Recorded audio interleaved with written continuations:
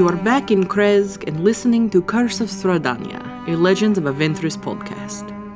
Last time, the expedition chased after a missing Irina Kolyana after discovering she had left the safety of the hallowed grounds of the church in Valaki. This chase brought them to the Abbey of St. Markovia in the gloomy town of Krezk. They soon discovered that the abbey was populated by strange, amalgamated creatures and patchwork flesh horrors, products and experiments of their leader, a corrupted angel known only as the Abbot. After a brief encounter with the Abbot, they finally found Irina and brought her to a shrine where she received a blessing from the spirit of my brother Sergei. I was not pleased, to say the least. This episode is brought to you by our generous supporters on Patreon. You can become a patron yourself by following the link in the show notes. We are eternally grateful for your support. With that out of the way, let us proceed with Chapter 9, Among Monsters.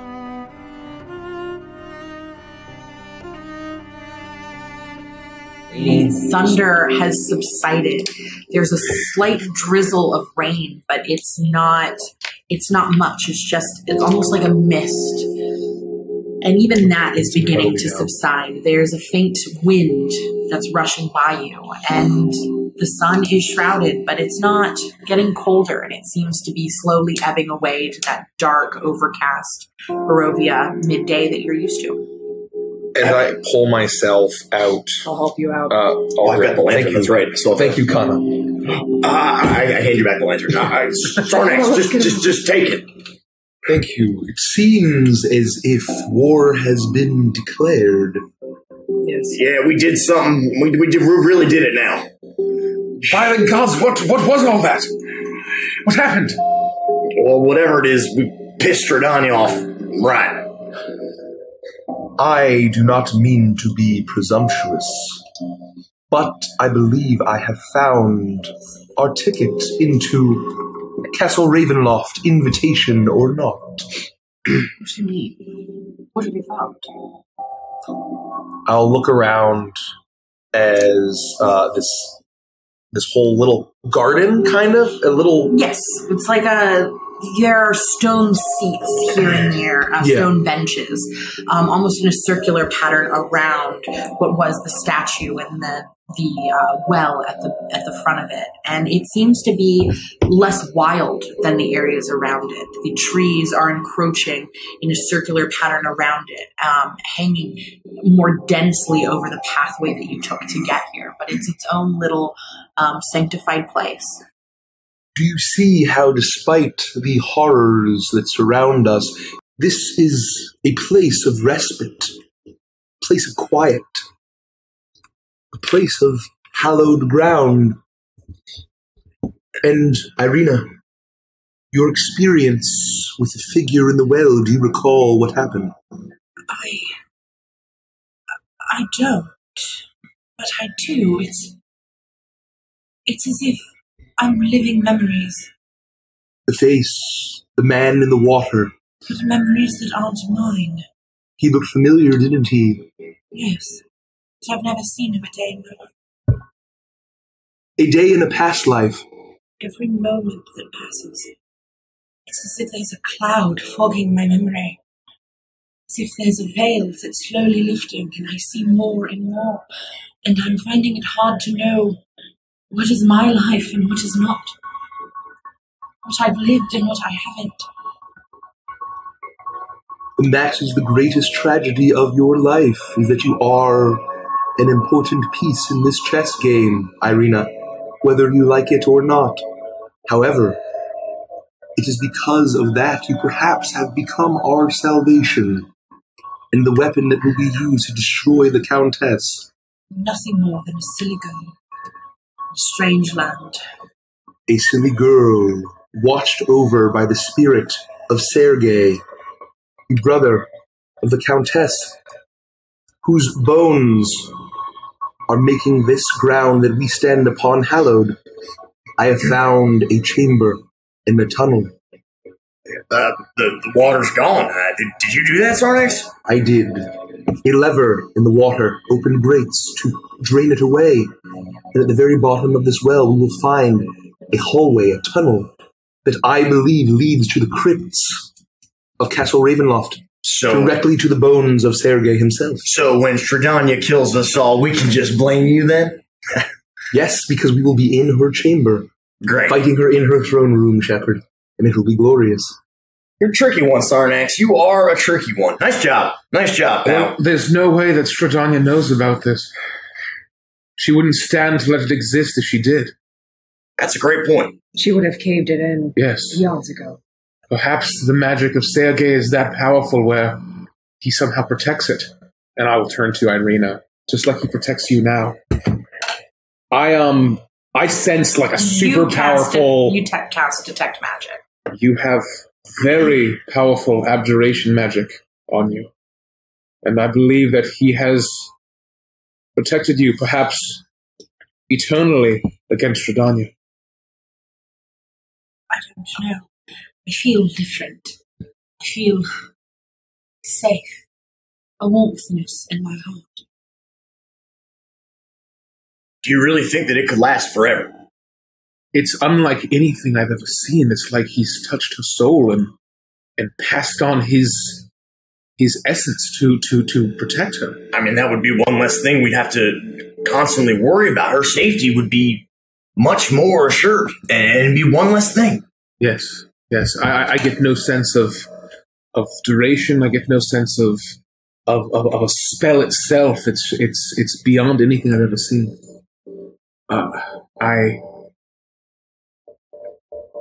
Despite having made her an enemy, I believe some good has come of today. Well, we have always been enemies of the Countess, Professor. Yes. But it seems like that won't matter. We won't need an invitation to get in. We do not. But, once again, I believe I am making presumptions based on the evidence. I could be mistaken, and it could be a trap that we are being led to. However, I believe that despite the foul taint that laid upon the abbot, that no matter how powerful Strahdanya is, no matter how powerful the dark magics of this land are, they are impotent in the face of the good, of the divine. Evil is only as powerful as the good allows, and only is able to wreak death and destruction via the inaction of the good. And we are called to action. Yes. But now we must decide what we do. Do we purge, and I'll look back to the abbot, do we purge this place in holy fire, cleanse it? Or is there no time to refine von Richten, to hatch a plan? We have made her our enemy. I don't believe there's a rush to go pay her a visit just yet, especially without seeing our fate through all the way. The only thing I'm worried about is if she decides to come at us, and she will, hard. If we don't finish up the rest of these cards, we are going to be woefully underprepared. I believe that despite being her enemy, she would not. She could have attacked us in the middle of Barovia somewhere. She's waiting for something. I don't know what it is, but I believe at the very least we can either get away or protect ourselves or something. I'm not too concerned right now about her making the first move in the middle of broad daylight. I disagree. I think she doesn't know where we are now. What we think like her, would she expect us to come through these tunnels at this very moment? She doesn't know where we last were other than by the abbot. She could be on the hunt for us now, but she can't seem to find us here. Perhaps we go through these tunnels, we take the bones, and we try to establish more allies. Sarnax, are you able to refill this with water? Allow me to check, Professor. I don't mean by spells, I mean like, can you pull the lever again? I can investigate to see, but I doubt it. There does not seem to be a... Oh, it was a well, right? Yeah. It was a well. Thank you, Northfather. Thank you. Welcome to the family. I will quickly investigate, and I will report back with my findings. Do you want me to hold your ledge? I believe now that there is no water, I should be fine with it. Yeah, keep it on you. And I will just descend, and I'll do a quick check. You descend and you look around, and you still see the lever, strange bone-shaped lever that was placed into the side. I will see how quick I can be, and I'm going to grab the lever and pull it up and get ready to sprint. You grab the lever and you pull it up, and immediately the rope that was hanging down zips back into the hole where it came from, the very top of the well, as the grates at the bottom open up and begin to start filling with water as water is rising. And then, so I'm going to try to scamper back up. Or Do you have a climbing speed? I don't, so I'll just kind of... Float. Yes, I can, Professor. You do that. You float on the water, on the very surface of the water, until the well fills all the way up, and you're bobbing at the very top, lantern held aloft. We'll reach out to pull him out of the well. Seems it's working. Thank you. Well, I guess that should keep the passage safe. I guess I was only really worried about losing our chance again. I don't want to walk away from this and come back and find something horrible has happened. I agree. But it could be potentially deadly for us to walk into Castle Ravenloft without even at least meeting with Van Richten first. I agree. He has information for us. He asked us to see him as quickly as we could. We saw what was in his cart. He's clearly prepared for something that's much more than we thought. Yes. I believe we bought ourselves some time. Now we have this back way in. We've been through a lot today. It's gotta be towards the evening, right? It's mid-afternoon. Okay. I don't think it was towards the evening. You got here pretty... It's been 2 weeks. So... But we woke up, we went into the thing, and then we came all the way from Valaki today. Oh, yeah. But you only spent an hour in the Abbey. You went straight in. Okay. You ran So it's straight probably in, afternoon, so it's late probably late afternoon. That works. And recall, the Countess said she was preoccupied with urgent business. I think the urgent business was Verena. I am not so sure. I do not believe that she would be so willing to drop everything just to feast upon her and then just give her to this strange fallen angel. None of it makes sense, but perhaps we could learn more from the people of Kresk.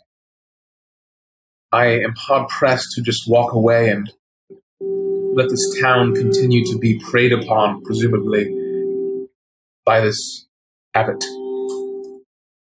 Given that the burgomaster's son recently died, how many people go missing?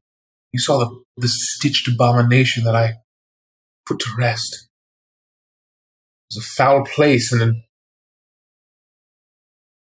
if we are bringing salvation to Barovia, shall we not bring salvation to the vile mongrel folk that we just saw? Shall we not free this town from the abbot? At the very least, shall we not remove an ally of Strahdanya? If you say the word, I will try. But I can't promise that we'll be strong enough. Every moment we spend here, as much as I want to rid the abbey of the abbot from the abbey, is Van Richten waiting for us? Should we make haste to him? Come back? Van Richten is up to his own machinations. I have been torn since we have fled the Abbey, but I believe now that we should cleanse it in holy fire. But I will also consult. Just know, We cannot die before we fight and kill Strahdanya. We cannot. I agree, but we know how powerful the Morning Lord is in this land. He still has power. And even if we can bring righteousness back to this Abbey of St. Markovia, perhaps that could be another boon in our fight against her. And I'm grasping at straws, but at the very least, like Sarnak said, this place has been desecrated. This was once a holy place. And St. Markovia, as far as we know, I believe, was like the most powerful. Is that kind of what our understanding is? That like she was she was big, the most powerful champion of the Morning Lord in all of Barovia. So I'll unholster judgment and give it like a flick. And you say the word, Professor, we'll blow the doors off the goddamn Abbey. Well, I don't think we should burn it down, Sarnax. I think some of those creatures may still be sparable, but I think we should destroy what is at its core and strike at the center, at that abbey. I will consult with the Fire Lord. I'll throw a twig in, take a minute, cast Augury. I'll stare into the flame. Fire Lord, I wish to purge the wickedness from the Abbey, bring redemption and renewal to it, while delaying our other opportunities. Is this well advised? The wolves howl in the distance as you wait for the answer from your god. Wheel. Oh shit! Fuck. I'll pick up. Oh no! Bad news for Andy, good news for Shepard. I will pick up my lantern and I'll turn to the group and I will say, "Let us begin the purge."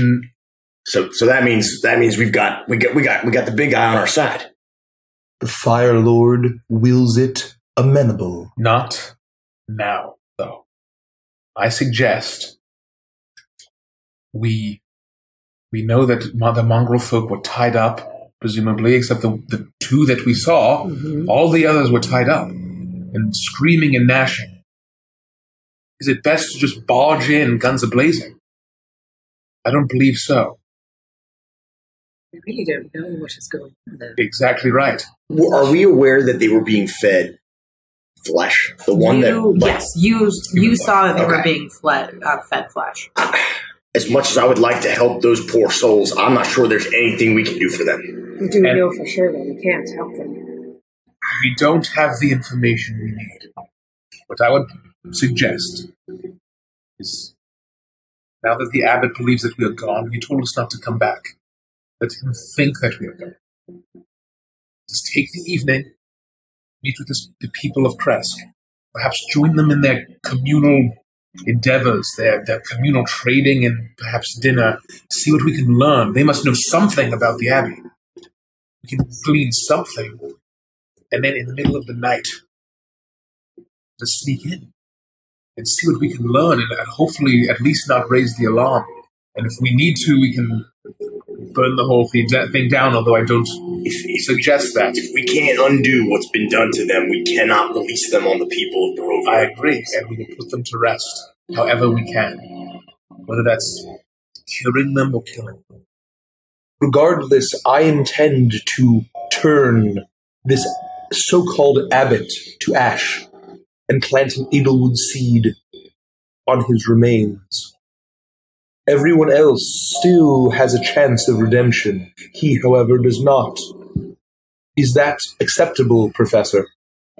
Yes. Yes, I believe we've learned that much, where he's committing evil acts, and at the very least we can... You are the leader of this expedition, as much of an expedition that we now are still on. But I don't want to be the only one suggesting options. Does that sound amenable? Are there other options? Does that sound reasonable? Putting that evil bastard in the dirt? Hell yeah, it sounds amenable. And doing it tonight under the cover of darkness and perhaps learning more before we alert him. You're in charge. Should there be any concern for if we must take extreme measure. Rid this place of the evil that will draw attention to Strahdanya. Bring her here. Perhaps closer than we'd like to our one advantage.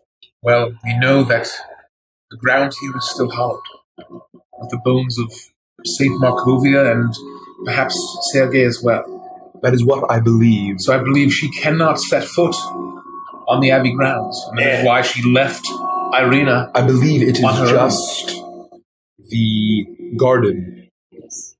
Well, with a little luck, that still means she wouldn't be able to find the secret passage, and that's all we really care about. We have a passage of escape, should she choose to descend upon us. That's true. That's a great point. And I believe we have the tools to get away if we need to. The moment she attacks, we shall flee to the garden. What if Irina recommended that she stay here? Does she understand her place in all of this? You know I'm right here. I thought we were talking amongst yourselves. There's not a Yeah. large enough area to be talking amongst yourselves. Irina, do you feel comfortable waiting here until we can You return? want me to wait here in this open glade? If it starts raining, you'll ruin my dress. No, I believe she should join us as we hopefully learn more in Kresk, but you will not join us tonight. Unless you would like to. You're welcome to do whatever you'd like to do. I don't really know anyone in Kresk. I moved straight through it. I didn't meet anyone. There was only the guards at the front and the burgomaster that let us through. But outside of that, I said nothing to anyone. Why would I feel comfortable staying with people I don't know? And then on top of that, the abbot was so nice. I propose an alternative solution. Irina, you are in the mood for adventure, are you not? Well, I had been. What are you suggesting? I propose, speaking very frankly, with no means for offense, that we bring Irina along with us. Should the abbot cast his eyes upon us in our stealth mission, we use Irina as a bargaining chip in order to deceive and then betray him. And what does this bargaining chip plan entail exactly? In being the feather in his cap, Irina, I do not follow along. I will let you in on what is going on. You are being prepared as a bride of Strahdanya. No, I'm simply going to... It is true. She feels her neck and you all look. The scars, the remnants of the wounds have completely vanished from her neck. I didn't even take the potion they were preparing. You were Seems so deceived, strange. Irina. You were deceived by an evil man who was not a man at all, but an angel. We know that he's an angel, right? Mhm. Yeah. Okay. An angel, fallen from grace. Oh, well, I was going to say angels are a good thing, but I have heard Not of you. fallen ones. Not in you. stories. Irina, I need you. So what is my role? Your role, as I am proposing to the group, and to you, you have your own volition in this operation, Yes. to join us in an adventure where we will sneak through the Abbey after gaining the information that the professor seeks. And should the plans go awry, as they so often do, you shall be used as a bargaining chip. There is nothing that the abbot will want more than the most elaborate feather in his cap, his magnum opus, the ideal bride for the countess. But you'll make sure I'm not harmed. Well, of course. You will not be harmed. The entire Then I will abbey do will it. burn. Irina, know that there will be Do you really danger. want to... Should we really burn it? Don't... If what you say is true, and this place is corrupt, don't you think this would be a lovely place for Father Lucian and the children? I agree completely. I don't think we should consider burning it. I agree. This ground We should target the core of the Well, he could bring the imbalance. bones, and he could create hollowed ground here, and then they would have a school. It would be lovely for them. You'd have more room. There are so many children that are in need of good parents. Or parents at all. I agree. I do not believe in burning the structure or the grounds, just the bodies of the wicked within. Then I agree. I'll do it. Irina, you must be sure. This will put you in danger, and though we will do our best to protect you, I will not make a false promise to you. If it means the children will have a place, a land to grow up in that's better than what I have, I will do it. I like that attitude. Well done. And we have seen her stab a direwolf in the eye. Yes, I did. And it almost killed me. Well, the one behind it almost killed me, but I got rid of them. Do you still have your knife? Of course I do. Then I will ask one question, Irina. I will answer it with one answer. And I'm going to step up to her and undo my robe. Oh, Sonics, please. Please, no. Sonics, no. Sonic. And I'm going to pull it open. Sonics, I'm a lady. Where is the heart, Irina? Oh, I thought you were... Show me the heart. She'll point at the heart. You know, standing right there with you when you had this same conversation with the children. I believe you are ready. Well, thank you. I guess we could try to go find accommodations for the evening then, down in the village here. Good luck with that. It's nothing but cottages. Well, we could meet with the burgomaster. We know where he lives. Yes. And he let us in the first place. Even just some floor space will make do for now. All right.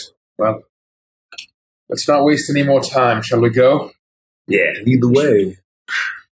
All right. So I will turn and I will lead the party down into Kresk, going to where I believe we saw... You passed his small house. I believe we saw his cottage, so we will go there and see these over. You make your way down the winding dirt pathway down the slope of the hill that led towards the Abbey of St. Markovia in the opposite direction, directly back towards Kresk. And from this vantage point going down, you're able to see the buildings of this town. But it feels like hardly a town. The houses are little more than one-room cottages. And so many of them, there may be 50 in total, and many of them seem to be completely abandoned. The few that are there, you see faint lights flickering on inside of them. The town is quiet. You look around, you don't see a merchant district. You see no shops, but you see a few, a small area where it looks like a communal farm area. An open area in the middle with a large bonfire where it looks like communal cooking is had. Clothes and things strung up on lines around behind houses. And it looks like this is more of a commune than anything else. People barter and trade with what they have. As you get closer, you notice the chickens that run rampant through the streets here and there. Occasionally you'll notice the faint glint of white or beige as you look down and you notice a lone egg that's off to the side. Chickens seem to have the run of the streets.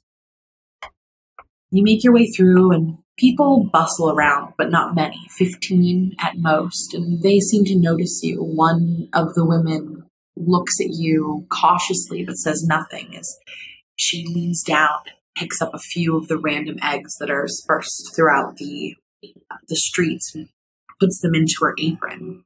As she hurries off in one direction, you head through the main street directly towards the burgomaster's house, the largest.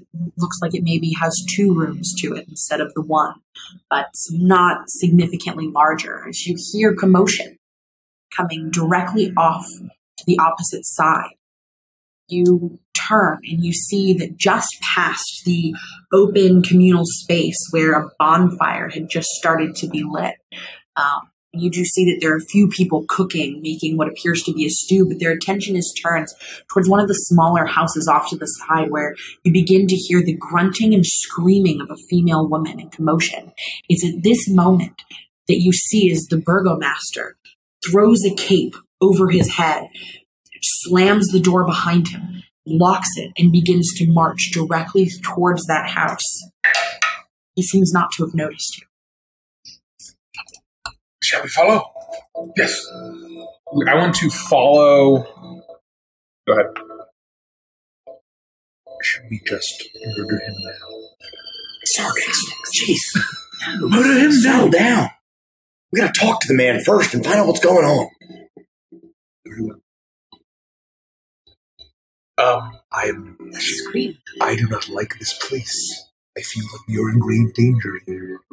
Let's proceed. Does the scream sound like a natural? Yes, it sounds like a feminine. There's grunting, groaning. We either keep an eye on him, find out what he's doing, or we just kick the door down and go in if we're worried about him out there. We should perhaps we split up, and several of us follow and see what the commotion is, and the rest of us will investigate his house. Which one of us can send messages to the other through the brain? Let's just follow him and figure out what. I think that we should split up. We should not break into his home. Let's follow him. Thank you. We follow him, hopefully not being noticed. The town itself is very small. There is nearly no way to truly follow and not be noticed. You cut through the center area where people are still milling about, apparently cooking a large meal. It is approaching time to eat, and they look at you, but their attention continues to be drawn towards the house as they mutter to themselves. You notice as more of the townsfolk begin spilling out of their houses, and you see as they're looking and watching. Some of them even creep over, and as you get closer, you see as you approach this small house, a small group has formed around it, watching and waiting. Men, women, and a few children. They immediately part in front of the doors and allow the burgomaster to enter. But they all continue to watch. None of them seem to notice as you make your way towards the back, but they do form ranks again, and you're not able to follow him into the house. As you're standing on the fringes of this gathering, you're able to look in the windows, not paned with glass, shutters open on the outside. You see smoke billowing from the small chimney that's inside, a pot boiling on the inside, the fire raging. As looking in, you see one woman, haggard, gray, curly hair down to about waist length as she's leaning over, continually dipping her hand into the pot, pulling out these dark, dirty rags, wringing them and moving them over. You all shift, trying to look as you see the burgomaster stand there and look down. He gets to his knees as he says, What do I need to do to help? Well, I need you to just continue to pass me rags. She's not doing well. Blot her face. And he starts to grab the rags and blot the face. As you move around, you hear the screaming and the agony. And you try to find a vantage point where you can look in until you see a window. And there, on a straw mat covered in filth and blood, you see a woman, her stomach completely rotund with pregnancy.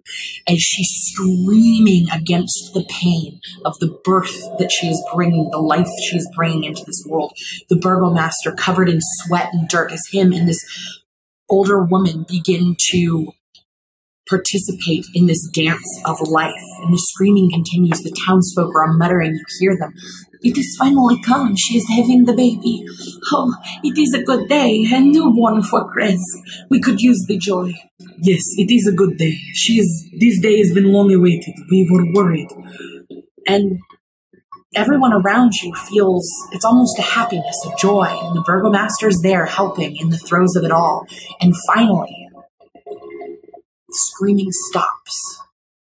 You hear no cry. You wait as everyone holds their breath. And you see as the woman begins to clean the child with the rags. The cord is cut. The burgomaster looks over and stares down. He looks to the woman. It is done. You have delivered. Please, breathe a moment. We must wait. You see as the older woman with long locks of gray hair holds the baby up almost in front of the crowd as she spanks its rear. And it opens its mouth. Eyes shoot open. But it makes a gurgling sound. It does not cry. She takes it and nestles it with the mother, who cries over this baby. I'm so happy you are here, my sweetness. I love you. It is a girl. Be well. The woman immediately starts cleaning everything up, and you hear as everyone's muttering, but they're muttering to themselves quickly as they begin to disperse, and you're standing alone watching the strange scene. It all feels as if it's happened so fast, the birth of this baby, and all of a sudden everybody feeling so down as this woman begins to clean. You look inside, and the mother is holding the infant to her chest. She looks so happy. The baby is looking around. It reaches up. It grabs her hair, but it makes no sound, aside from the few gurgles. You see as the burgomaster stands up, he continues to help the woman and the midwife, as it were. As he grabs her hand, and they begin. They finish cleaning, and you're still watching. There are a couple of people around you watching it as well, but for the most part, the crowd is dispersed and headed towards the center town where they begin to have their meal, almost as if this is no longer interesting to them. It's at this point that you begin to hear the burgomaster and the midwife speak. It is as I had feared. Yes, it is as I had feared as well. The baby lacks a soul. It will be but a hollow shell for its whole life. But she does not need to know that tonight. Let her enjoy the warmth it brings her, at least for the beginning. She will come to learn it soon. She will. I will make sure the townfolk know to be gentle with her. Let her find joy for this moment. The sadness will come when it comes. And she turns to him and she clasps his hand. Dimitri, thank you. Your help was most needed. My daughter has been feeling poorly, but she is overcoming her illness. She could not make it tonight. I could not have done this without you. He clasps her hand. I will be here for all births. Kresk is my home. It is our home for now. And they look up at each other, and there's a silent communication, sadness, as he says these words. And she reaches her hand up, and she caresses his young face. There was nothing you could do. We do not blame you.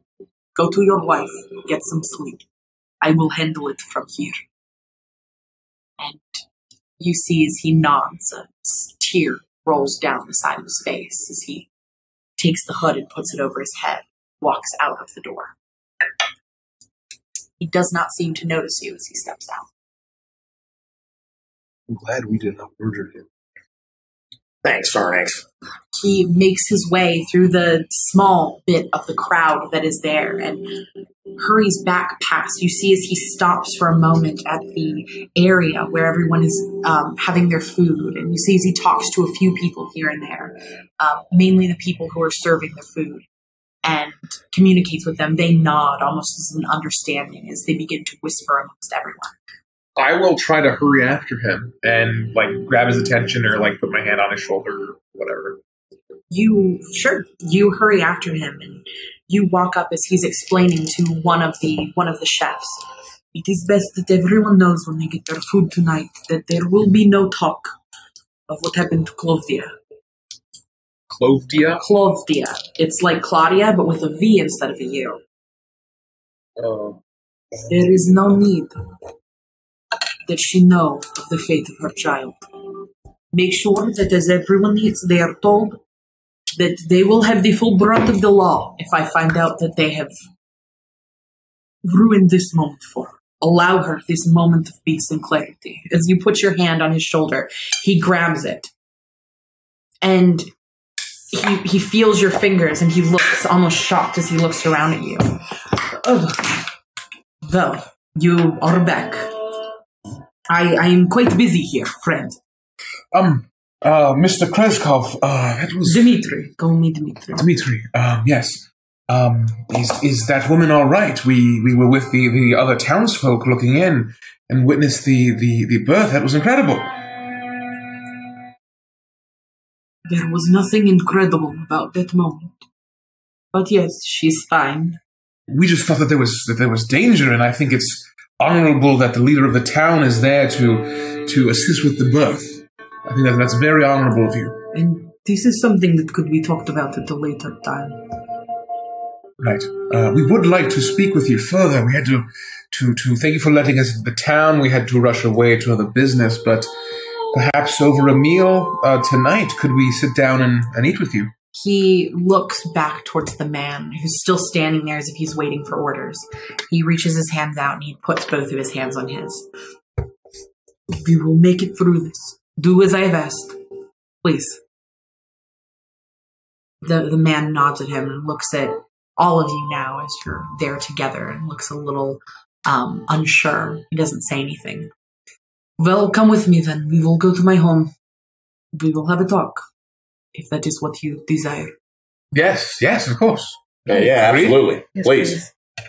We will follow him.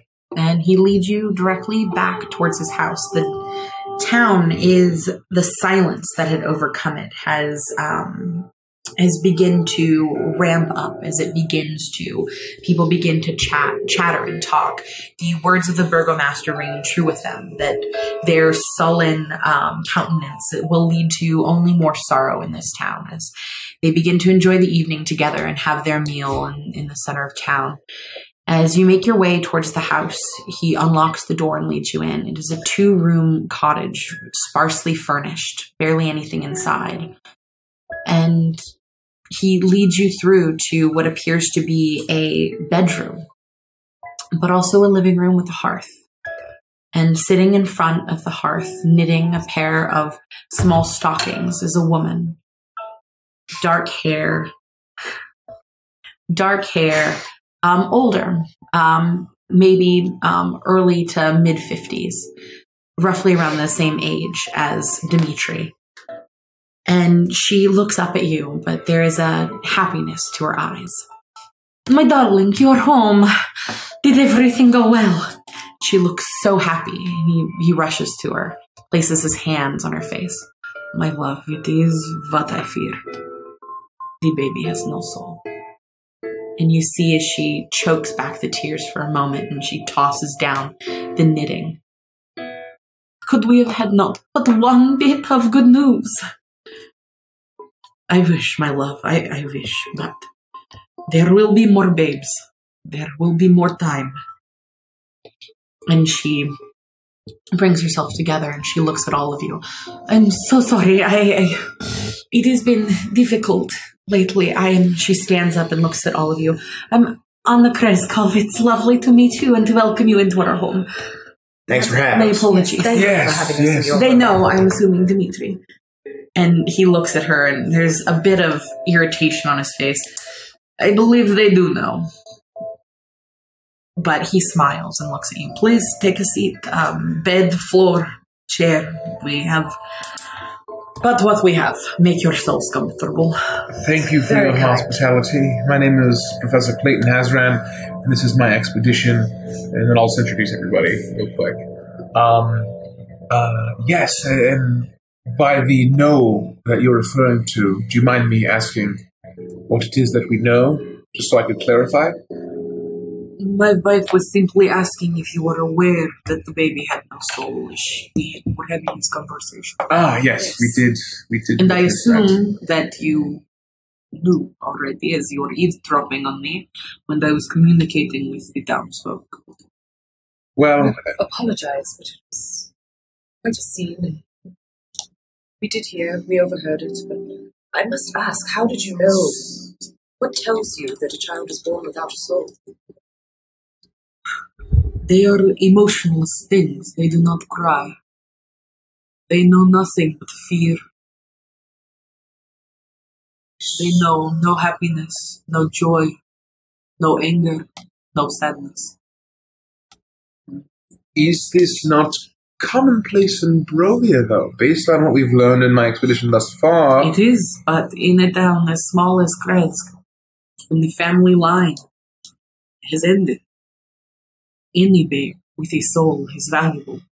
Any without one is painful. Yes. Do most people in this town have souls? No. I see. You mentioned that babes born with souls are valuable. What value is that?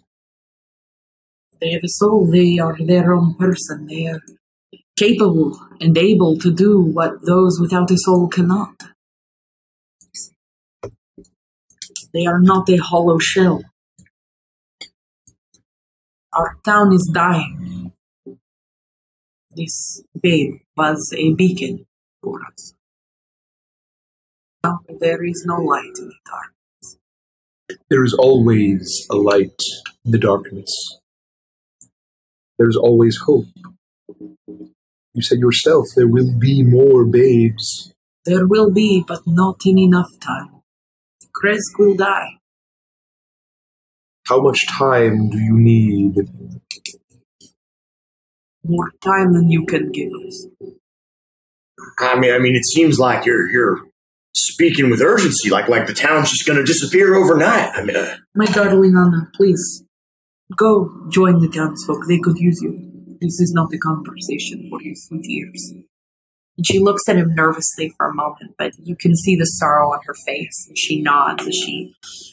Well, it was great to meet you.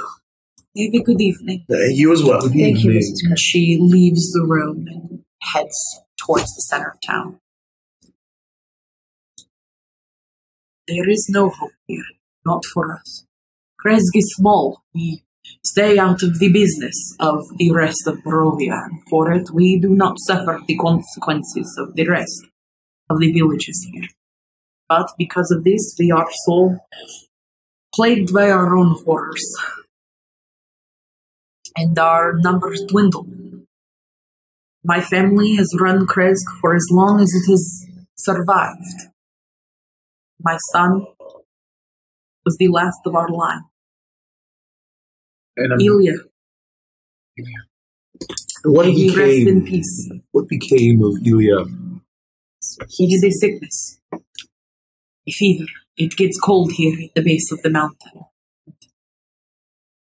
Illness is not uncommon in the village of Kresk.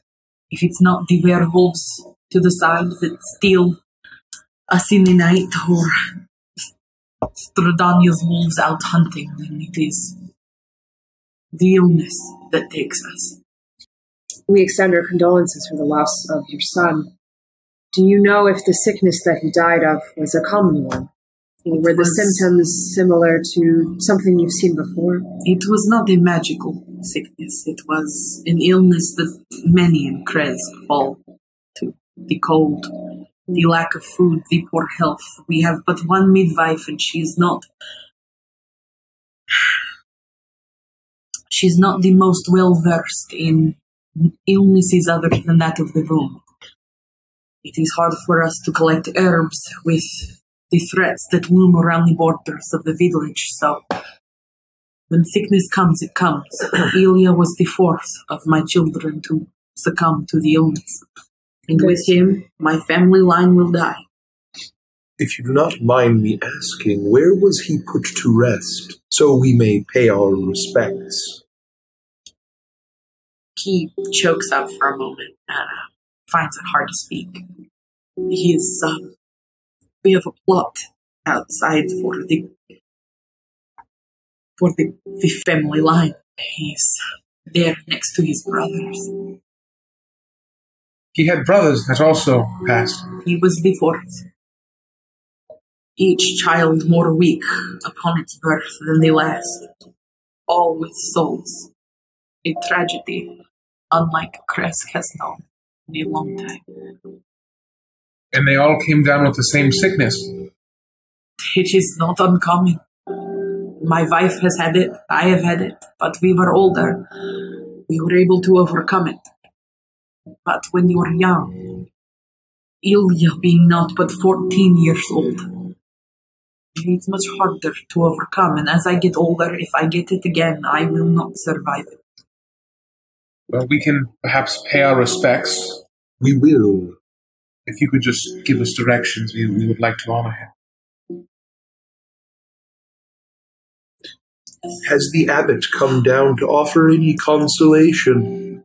Wait. He does not come to Kresk often, but when he does, he is nothing but kind. He did come to us. Why do you ask? I am curious. Did he know of your son's passing? He did. He offered to resurrect Ilya Did he? for the price of a wedding dress. We don't have the means. Anna is planning to leave tomorrow to Valaki. She believes she knows of where she can find one. But I don't know if I can let her leave. If she leaves, the roads are treacherous and I can't. An old man cannot lose his children and his wife. I fear I must leave Ilya to rest. As much as I would love to have him back with us. Does the abbot often come down to ask for exchanges for wedding dresses? It seems kind of like an unusual request. The abbot is an unusual man. If you were faced with someone you loved, burying them, and the powerful man offered you his life for a dress, would you take it? No matter how silly it seemed to you. Absolutely. I'd do the same. Unquestioningly. I could question his motives, but I have so many things in my life. The loss of my children, my age, the fear that this village will fall when I die if I do not leave something to keep it standing, and I am tired. I grow exhausted. Perhaps we can help. And I'm sorry, did you say werewolves? Yes, they are a blight on the land. So we have not encountered any werewolves since coming to Barovia, and they exist here. They do, yes. Where? Do you know where they live? Off in the forest. I've not been to their den, but they steal the children of the land. So, like, one den or, like, all of the forests in Barovia? They travel as far as they would like. But I know they do have a den. And they're stealing kids. They've stolen a few, yes, from Kresk.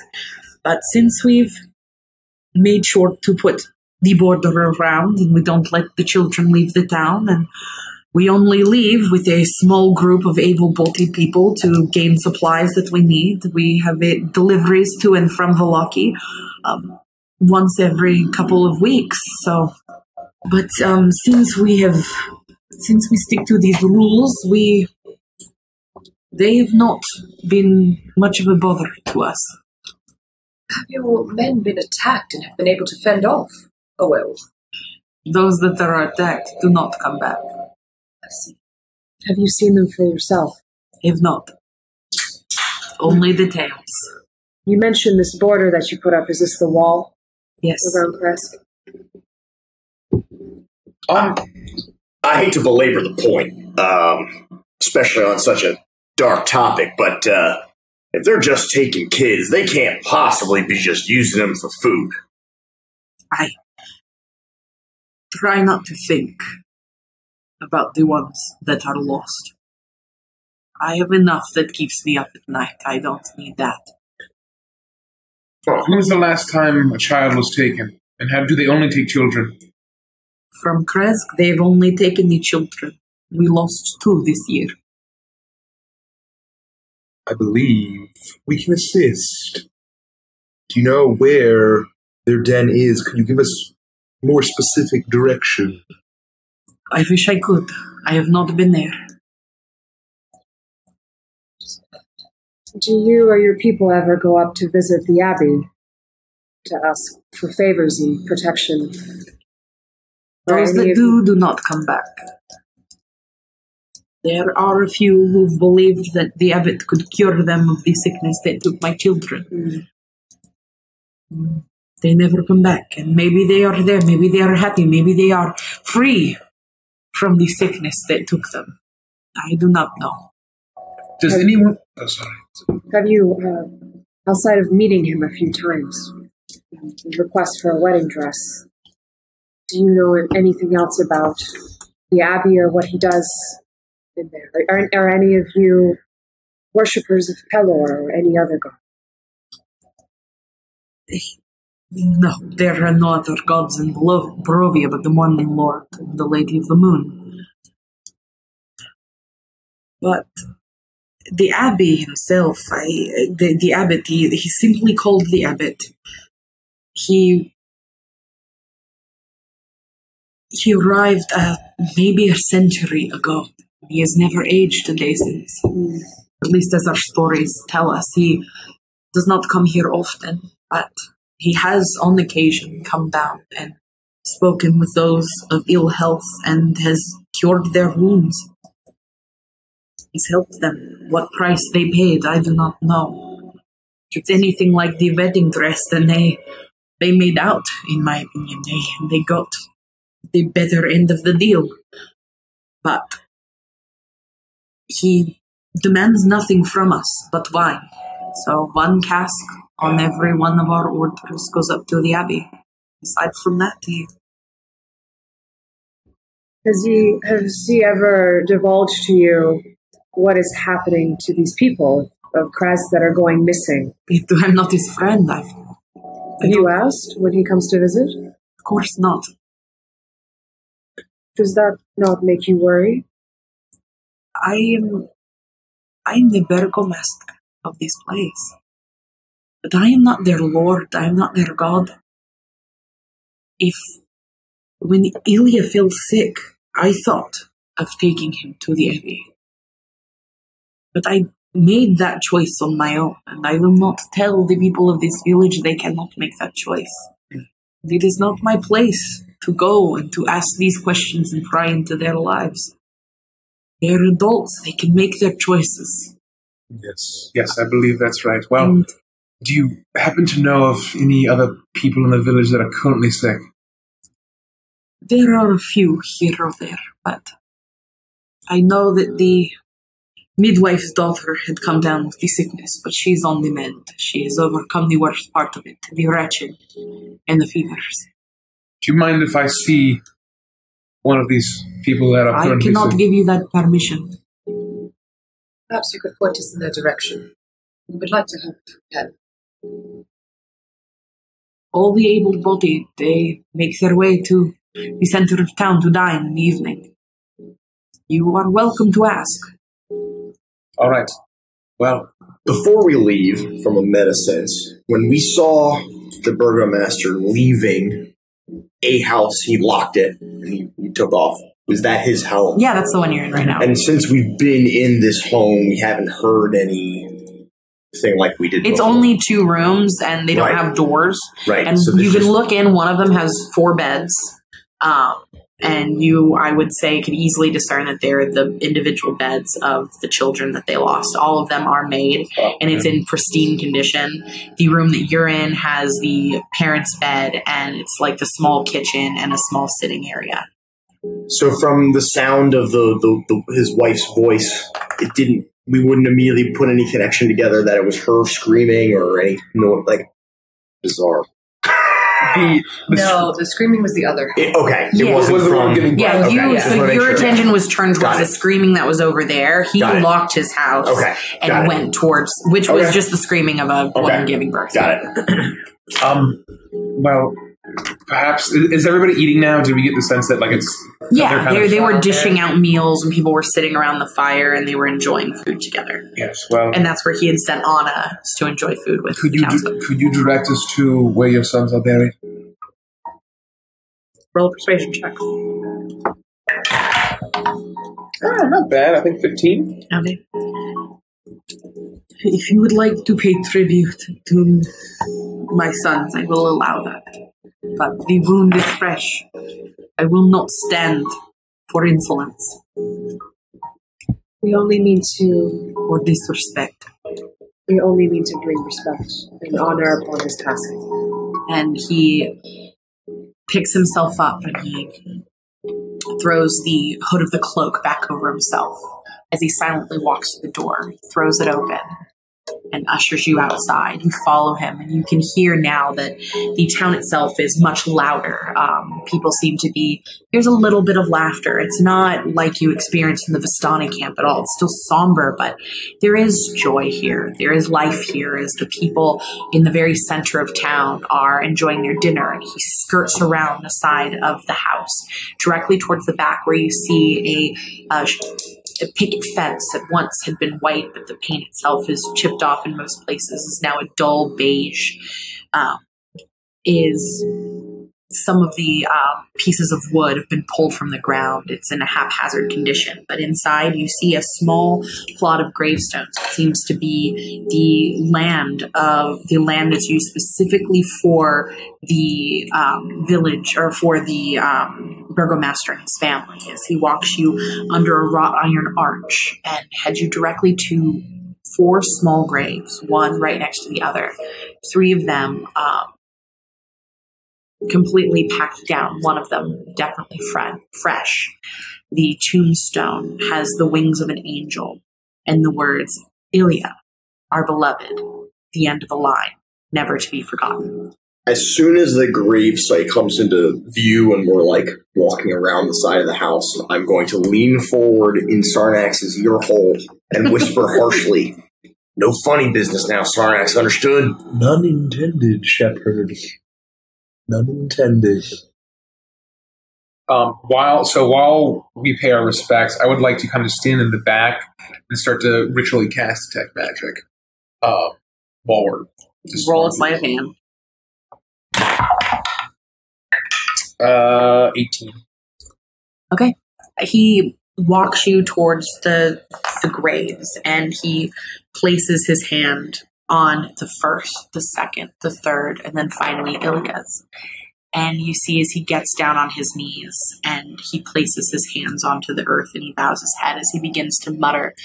And at first you can't understand what he's saying. It's soft and it's rushed, and this land is so strange. You feel a sense of nervousness, but it's not a chant, it's a prayer. And you see the tears that roll down his face as he bows over the grave of his son.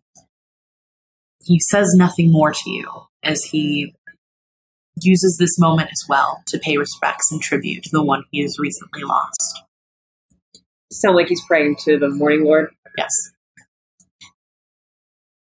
I'll wait for him to pray, and then I will walk up and sit back on my knees in front of like each grave, and also offer a small prayer to the souls that once were in your children's bodies. I hope that they have found peace. We miss them greatly. We hope that you are resting in a better place. And I will just like full, like all the way to the ground, like bow all the way to each one and give like the utmost respect to each. And I will turn to him and I say, my gravest apologies that they passed so young, Dimitri. They did not deserve this. He nods at you, but he's paying attention to you. He's not, as long as you're not doing anything that's disrespectful, he's not judging or concerned with the respect that you pay. He's lost in thought and in the mourning of his son. This is still so fresh for him that being here, being near this stone is almost overpowering for him, that he can't focus on anything but the body that lies there. And it's just the 4 graves there. Well, there are other graves around, and you can easily do a cursory glance and see that they all have the same last name from generations past. They're the family members that have died. They don't go to whatever cemetery or plot of land that the rest of the village uses. This is specifically for the lineage, the heirs of Krez. Can I look over the horizon while he's praying at the other graves and just see if any of them look out of order? Like upturned, or roll a perception check, and everybody else. Oh, we all roll checks? You're saying No, percentage I'm or saying, what are we're you doing anything else? yeah. Because right now, everyone else is just standing there while Kana's doing stuff. I've just removed my hat, and I'm just going to be silent and kind of bow my head in reverence and be kind. Okay, Sarnax, would you like to say a few words? I would. You wayward souls in this dark land, you came to your end too early. But there is a light in the darkness, a light for the lost and the meek. May it guide you to your salvation and rest. And in the earth, your bodies will bring upon great renewal and create the growth that continues the cycle of life. And I'll just kind of cast my lantern into like bullseye mode, just and kind of just bathe all of that, the light across all of the gravestones, and I'll step back. And looking around, all of the graves seem to be in order. So I guess whenever detect magic, I feel like I would it's say done. right about at that point, and you let off this illumination of detect magic and see nothing. Simply a small plot of graves. I am sorry for your loss, and I'll walk to the grave, and I will kneel down, and I will kind of sort of pretending to say a prayer. I just want to kind of get a look at the soil to see if I can sense, while I'm down there, sort of investigate the soil to see if it's been disturbed more recently than maybe he died, I think, 5 days ago. Very recently. Okay. So roll an investigation check or perception. That's a good roll. That is a pretty good roll. Let's see here. Investigation. That is a 27. It looks like it was interred roughly around the time that he said, and it doesn't look like it's been disturbed since, aside from you can see a few handprints and things on it where it looks like both him and his wife have been out here to pay their respects and to spend time with their son. I'll stand up. I will turn to him, I'll put my hat back on. And I will say, well, we can hopefully learn more about this werewolf situation at some point. But I need... This is a conversation we can have inside. All right. If you would like to talk, let us leave here. Yes. Thank you for your patience. I believe that we will let you get some rest. You've had a trying day, and we have other business to attend to. If you'd allow us, as Burgomaster, we'd like to speak with the others perhaps in the town, and if there's anything we can help with regarding the sicknesses, we'd be very obliged to help with that. Unless you have the power to change the weather, there's nothing you can do about the sickness. It will happen. It is but nature's wrath. Perhaps we could... I have given my permission for you to speak to the townsfolk.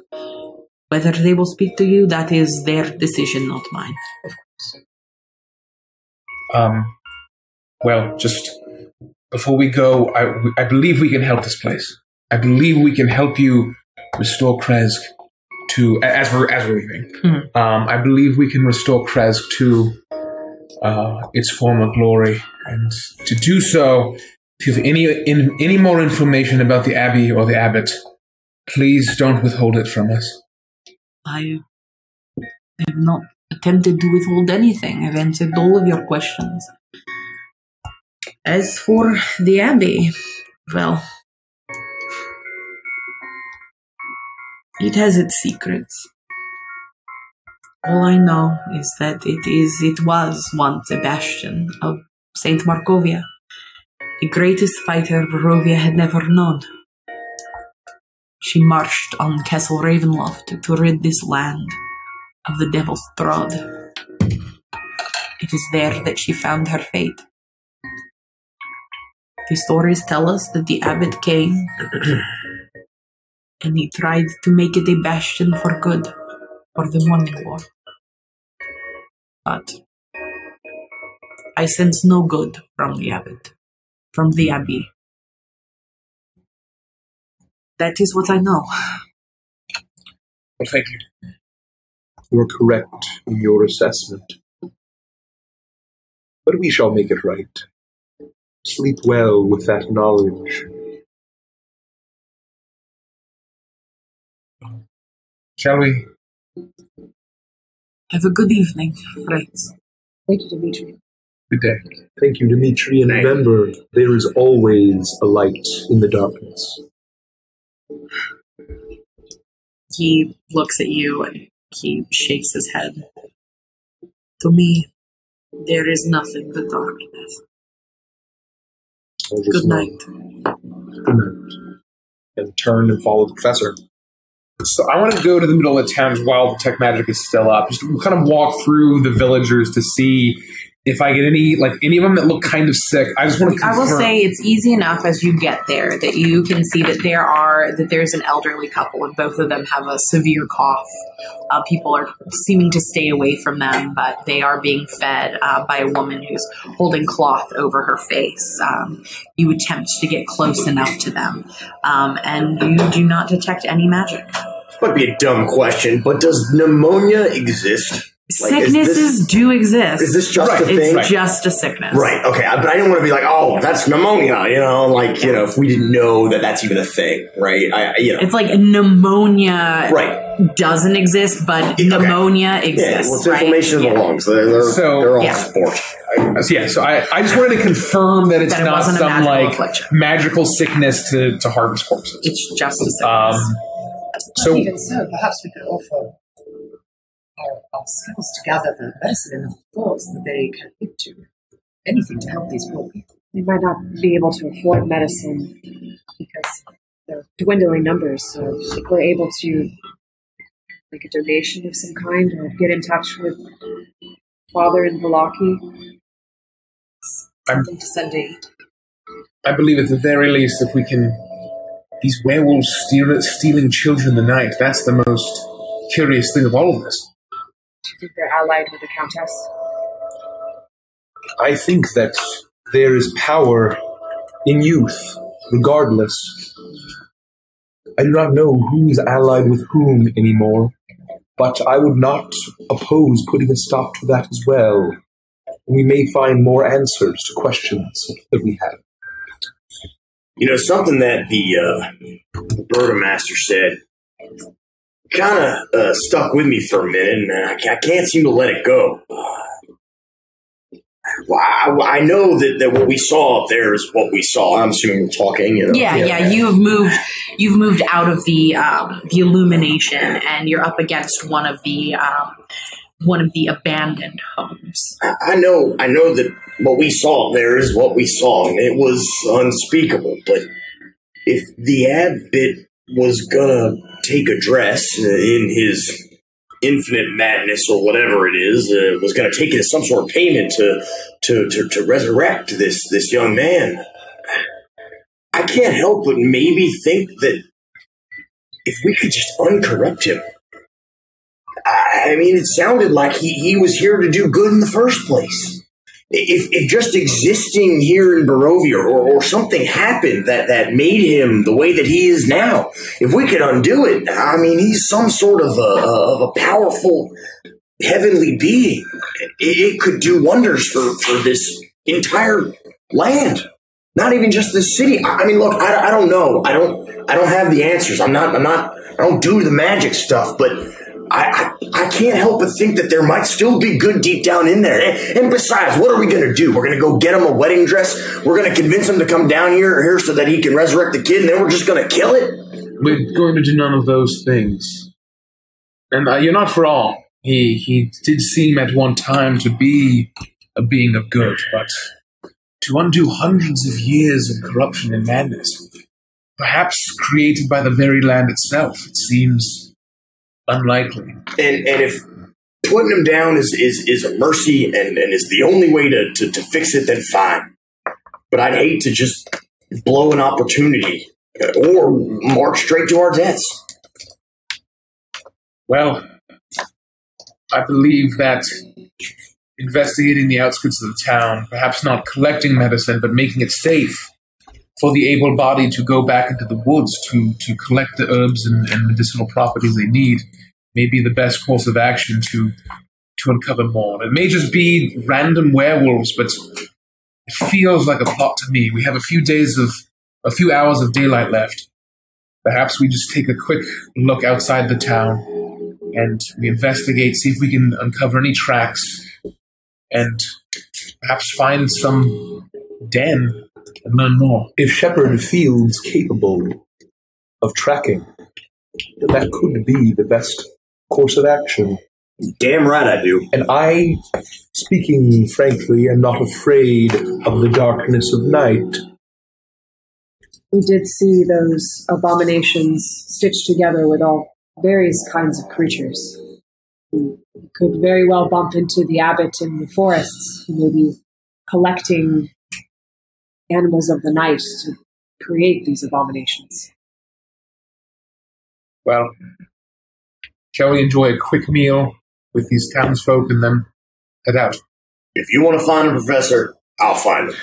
I do not think we should be consuming the food here. I do not wish to be cruel, but I do not deem it wise. Nah, I'm a Sarnax on that one. Well, I don't think that there's anything wrong with it, but it would be horrible to take the food of people who have nothing. Exactly right, Irina. We have much. They have little. When we saw the mongrel folk, did they look stitched together? No. Would we know, about them? Are they a naturally occurring thing? You've never seen anything like it before. Okay, got it. They were not stitched together? They're not. They're just made of, they just the look bride. like lots of different types of animals. The only thing you saw that was stitched together was Vasilka, which was the girl. Okay. So the beings that we saw were just different, parts of them were different animals, but they looked like they were not stitched together. Yeah, they just looked like they were They were like, if you've seen Batman Beyond, they're like the slices. They're like slicers. Right. Yeah, they're like boomers, remember Batman? Or chimeras or whatever. Yeah. Oh, okay. All right, good point, Bo. Perhaps we leave now then. At your word. All right. Let us go. And he said the west of town, I think he said, right? East of town. Oh, east of town. Okay. Yeah, I might have said west, but I meant east. Okay. So we will head out the gates, assuming we get let through. They don't seem to stop you. They seem to have had word that you are free to come and go as you please. And then I will allow Shepard to lead the way and track through the woods. Yeah, so once we get in the forest, I'm going to... I'm assuming I've never seen a werewolf before. I don't know what type of, from a meta perspective, out of character, I don't know what type of creature they are. I don't know if they're... What are they? Monstrosities? They're technically shape changers, which I think is a dumb, it's always like a really dumb, like a succubus isn't a fiend, it's a shape changer. So anything that can change It's a humanoid. Okay. What I was going to do was try to, in my infinite wisdom, look for wolf tracks that don't seem like normal wolf tracks. I would assume if somebody were like, hey, it's a shape-changing wolf, I would want to look for something where I would say, hey, this looks like it might have been a wolf, but something's off. Right, so that way I'm not just tracking normal wolves. Okay, roll for survival. Looking for odd, bizarre things. And I have your proficiency bonus is doubled for those things when I'm in there. So this is just, you said survival? Yep. Okay. And you're just right outside of town. That's not a D20 at all. I think we're heading out into the woods. It's night now. So I think you're going into the woods at night. That's what the professor would like to do. Was it? I'm being paid to not ask questions. So evening is now descended. I think that we can at least look for tracks and kind of get information They from what created Shepard... their bonfire. They're having dinner. We'll take a quick look around, but maybe not dive into the woods. We're already I'm saying you would now. Well, if you didn't know that, you would know that because you would be seeing it. I won't add my proficiency bonus or double my proficiency bonus, so I just get a 15. You look around and you definitely find wolf tracks, it's difficult because there are many types of wolf tracks. Sure. Some that look like they could fit the profile of dire wolves, some that fit your standard wolves, some that seem to be moving in unison like a pack. But you do see here and there some that seem to go from wolf to boot print. Well, I've got some sort of a track here. It's a little off. I don't really know what it is, but it's unlike some things I haven't really seen before. What do you think? I mean, we could follow them. We could see where they go. It's up to you. Are they leading into the woods? Great question. Yes. They are. So, Perhaps it's best not to follow them just now. I do not fear the darkness, but do we need the cover of darkness to investigate the Abbey? Was that not our original plan? Well, that's true. What do we know about werewolves and like how they transform and stuff? Roll a history check. Just him? He's the one asking, so. Professor, you don't know shit. I will use a clairvoyancy point on that. What's a clairvoyancy point? Luck. Oh, I'm like, what? That's better. Just making sure. A 24. I mean, you know that it is a curse that happens upon a human. You've read about it in all of your studies on just different entities across the lands. So you've studied a little bit about werewolves. So you know that it comes from a curse. You know that there is, for all intents and purposes, no way to cure it once someone becomes a werewolf. That the moon has a huge factor into it. You never really did a ton of studying about them, but you know what basically Richie knows about werewolves, Clayton knows about werewolves. So I know that their shape changes and the moon has something to do with it. Okay, no, shut up. I look I look up at the moon, at the sky. Is it a full moon?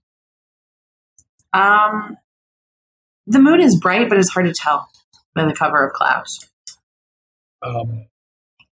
Based on what I know, that they can transform between human and wolf, in a mix of both. I would say that you would be familiar enough to know that once they're a werewolf, they can shape change. At will.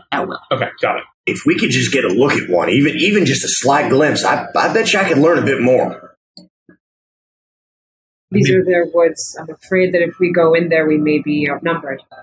Well, that's a given. Yeah, I'm with you on that one. If we can lure them out somehow, not saying that we'd go fetch a child. But I don't want to be, the stick in the mud here, but is there a reason that we had this plan and we're just diverting all of a sudden because someone says the word werewolves? Is this something we should be doing, or is this just a fancy that the professor has? Just bear with the professor. It's the thing he does every once in a while. He's a little distractible. I would not like to get myself killed in the woods before I'm able to find a home for the children. We're not going to let that happen. To be fair, we did promise the plan to Irina.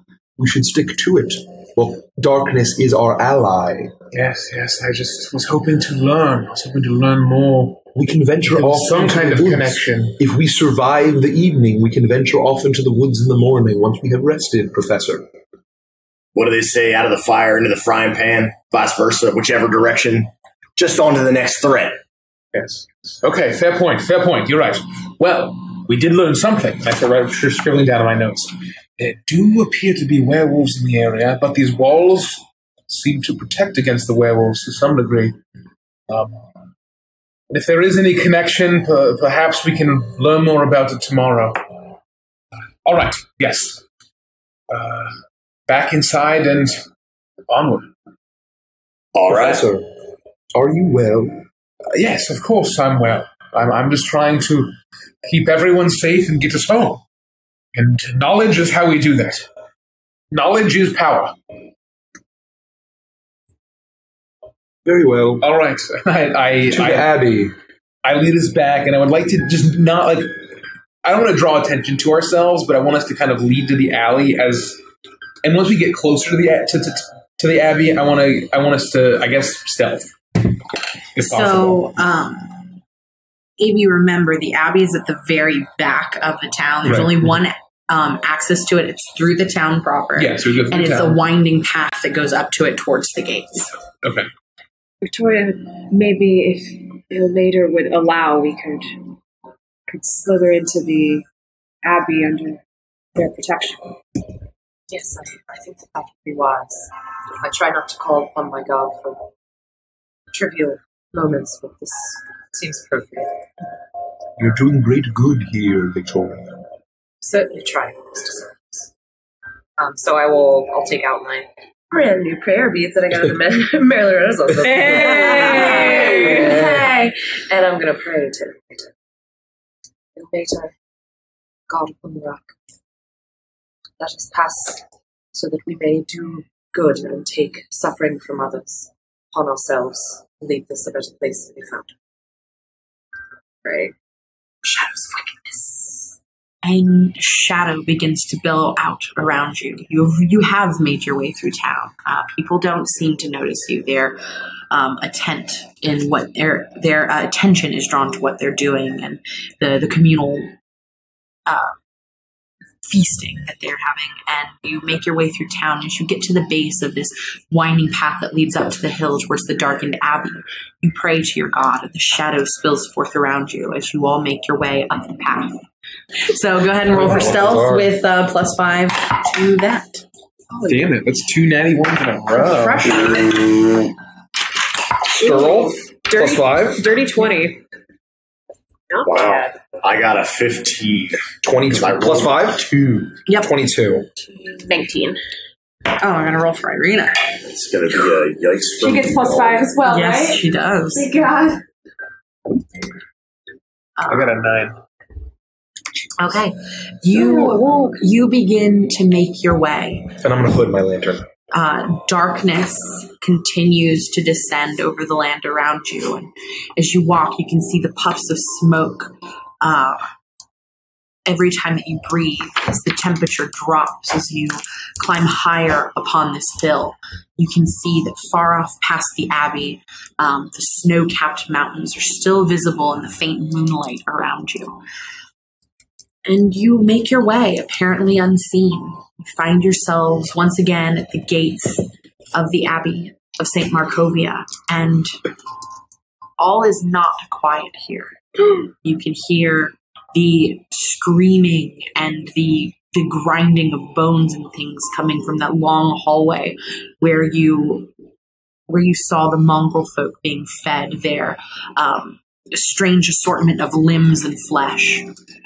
And you can still hear them now. They're loud. But all else, everywhere else, is quiet. As you look up at the roof of the abbey towards the second story, you can see lights flickering here and there through the small slits in the sides of the walls, the slotted windows.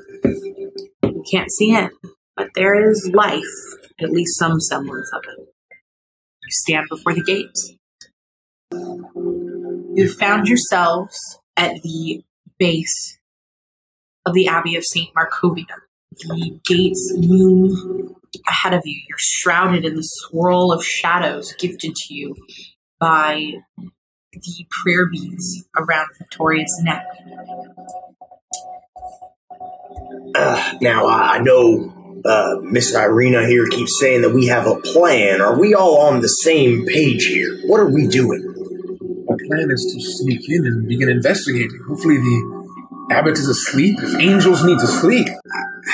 So if it comes to blows, though, we're letting loose. Well, yes, stealthily if we can, but we may not need to until we encounter the abbot himself. Plan A, sneak and learn what we learn. Plan B, use Miss Irina as a bargaining chip. Plan C is come to blows. All right. I think what Victoria said earlier, that the abbot and the people, the creatures here may be curable. They may be reasoned with. I think fighting should be our second option, not our first. We try to go in and learn as much as we can and maybe see what we can do to help them. They may need as much help as the city of Crest does. All right, just making sure we're all on the same I page. don't wish to bring any more attention to this town than they have. They've had enough darkness upon them, and I won't bring more at my hands. Understood. All right. So, do we have ideas for getting over the wall, or should I take one of you with me up there and drop a rope? Oh, the gates are closed, you said? Does it look scalable? Could try. It's a stone wall. What do the gates look like? They are wooden gates. They were locked and they were opened by the two mongrel flotilla. Right. Okay. Yeah. So not scalable, ideally. Professor, how are you feeling? And I do not mean in the sense of are you well, but if you, I think that would be our best option. None of us are the acrobatic type. Well, let me take a look. How tall's the wall? Sorry. It's about 40 feet. Yes. Well, 40 feet. I can go about 30 feet. 500 feet of dimension door. Yeah. Well, I'm hoping to use a lower spell slot. Oh, I see. But I could attempt to climb and drop something at the top. ah, yes, you're now skilled at climbing as of 2 levels ago. Very Isn't athletic. that right? I have the athlete feet. She has athlete's feet. I have the athlete's feet. Yeah. Climbing doesn't cost me extra movement, and you can make a running high jump in this case. I could try to move back and then cling onto a part of the wall and try to make my way up. Why don't we attempt that, and if we need to, I can get up there if that plan fails. And how tall is the wall? About 40 feet. 40 feet? Okay. Be careful. Thank you. So running high jump after moving only 5 feet on foot rather than 10. So I can move 5 feet back, make a running high jump, but I think that's equivalent to my strength score modifier for running jumps. Forgot what we It did may just last be time. better to climb because you don't know if you might be harder to kind of Because latch if you on. run and jump, but you hit the surface, you're not going to have anywhere to find purchase. So you'll just slide down. Okay, I'll just start climbing up if I can. Yeah, I guess if you don't have climbing Athletics speed, check. athletics check. 12. Okay, I would say you would need something to assist you. You think you could do it, but just hands and feet wise, you're not going to be able to find. You could maybe get 10 feet up before you realize that, like, this is smooth stone walls. There's really nowhere for you to put your fingers or your feet. I can't find any good notches to put my feet in. Professor, it may be worthwhile to just bite the bullet, so to say. I feel that I could break a piece of the wall to cause such a commotion. It would give us away. Yes, I suppose we could hide the sound by some means. we have rope, right? Yes. Okay, I'm going to Bring Shepard with you. Now I got about 50 feet of rope. let us go then. I'll put my my hand on your shoulder, and a very lovely arcing door will open up, and the kind of like a shimmering blue door will open up, and we'll walk through. I don't think I'm ever going to get tired of that. We will appear on top of the wall. Need your roll for initiative?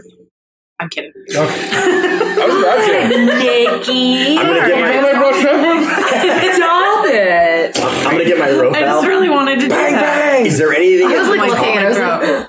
I was like, Is there anything at the top of this wall for me to tie rope to? You appear out of the door, and immediately you jump back as you see the figure of a guard, its arm raised in the air as if it's ready to strike. And it takes you a moment before you realize that this is the same scarecrow that you remember seeing upon first entering, wearing the garb of the guards. And you begin to look around. You see all along the pathway along this gate, there are small alcoves where previously guards would have sat, and they would have kept watch over the land and over this place. And in all of the outposts, you see figures, but now that you know them, you can tell they're all scarecrows from one end of the abbey to the other. And as you look around, you're easily able to see metal placards where chains or manacles could be kept in case the guards had prisoners or the like up here. You're able to easily secure one of the ropes to one of these, the sturdiest that you can see bolted into the stone, and let the rope down to your friends. And with that, I won't make you all make acrobatics to climb up. With the help of your friends, you can easily be able to. Assuming Kana, with her capable climbing speed towards the back, really helping to get everybody up. And it takes about 15 minutes, I would say, with you being quiet and careful so as not to draw attention to yourselves before you finally, all of you have ascended over the wall. You're now on the parapet of the wall here. We're on looking this side? down at the courtyard in front of We're you. over here, like map-wise? Yeah, we're here. We're over here. Would there be stairs now down from any of the guard towers? I would say looking in, you can see that there's a spiral staircase that goes from the main guard tower at either side of the door directly down to the ground. I'll begin to untie the rope and recoil it up and stick it in my pack then. You do that. All right, let's climb down and continue onward. Yeah, I'll just point over to the staircase or whatever. And Where should we begin our search within the Abbey, Professor? I believe, based on what we learned last time, to the right was the Abbey itself, and to the left were the stables. something. Where they kept all of the... Did we only see the one front entrance though? The double Yes. doors in the front of the Abbey? Yes. Is there anything What I'm worried about is there may not be another Right. entry point. Do you want to I feel strongly that we need to see what's within those stables, but perhaps later. I fear the creatures within will make so much noise. Well, if there's windows or something, we can just peek in. And while we're looking for another entrance or something, I just don't want to go waltzing in through the front gates. Yes, I believe we should continue onward towards the main gates. And once we're inside, we could... Is it worth investigating where the mongrel folk are held? I believe that would raise alarm, given how loud they are. And again, You can hear them. They're loud right now. So Okay, they're so like they're just- screaming and yelling and like, and it's not even necessarily screams of pain. It's just these inhuman howling. It's almost as if that's how they're communicating, and they're incredibly loud. You hear banging of chains and things against walls, those that might be manacled together. The sound of things breaking apart and crashing. You feel, I would say, now that you're up here, you feel like the noises that they're making is giving you a significant amount of cover from being detected and anything else. as long as they don't have a way to raise any kind of alarm, then, I'm with you. Getting information on what's going on would be key. Yes, I believe first we investigate. Perhaps we can try to learn what we can from the stables if they're going to be howling either way. And hopefully they don't alert us if they can... Those two that we met could speak common, but the rest, the foul creature that we met that was chained up was just screaming. I don't understand what makes them be so calm while the others are feral. We'll just proceed with stealth and caution and get as close to the stables as we can get. Yes. And we'll go from there. All right, let's go. So we will try to stealth up here, I guess. Professor. Have we been to any or seen any churches of the Moon Mother? You have not. Okay. Is it Moon Mother? Is that That's right? just one of her names. Yeah. Okay. I never made that up. So we will approach the main gate. How tall is it? Is it like scalable or? Or are the doors open? The doors aren't open, but this is more like a gate than it is like wooden doors and like parapets. This is simply just a locked gate. There's chains wrapped through it. If you were like maybe a halfling and like super tiny, you might even be able to squeeze in between some of it. It looks like you could pick the lock and slowly move the chains off of it and open the gate. Professor, should we lap the perimeter of But it's maybe like 10 the feet. building? see if there's a way in the back, like we did with the Wachter house. Maybe this would draw too much attention since we saw a creature in the foyer last time. I want to peek through. Do I see anything? Looking in, you see it just as you left it. The same mongrel folk that's tied to the wooden post is there. On its back, its bat wings can be seen beneath its body, as it at first appears to be looking towards the sky, but you see the slow rise and fall of its belly, which looks protuberant almost, full. And it is fast asleep, the scattered bones of whatever it had consumed scattered all around it.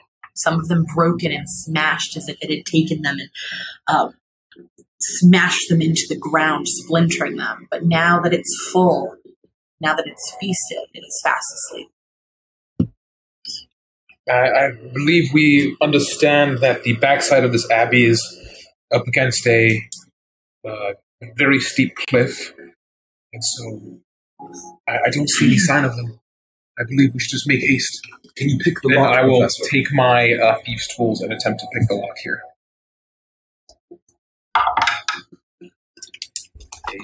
We got the stealth for a while, right? Yeah, for an hour. Okay. There's a back entrance in the Lady Wachter's house. I just suggested that may be a less suspicious way than picking the front lock.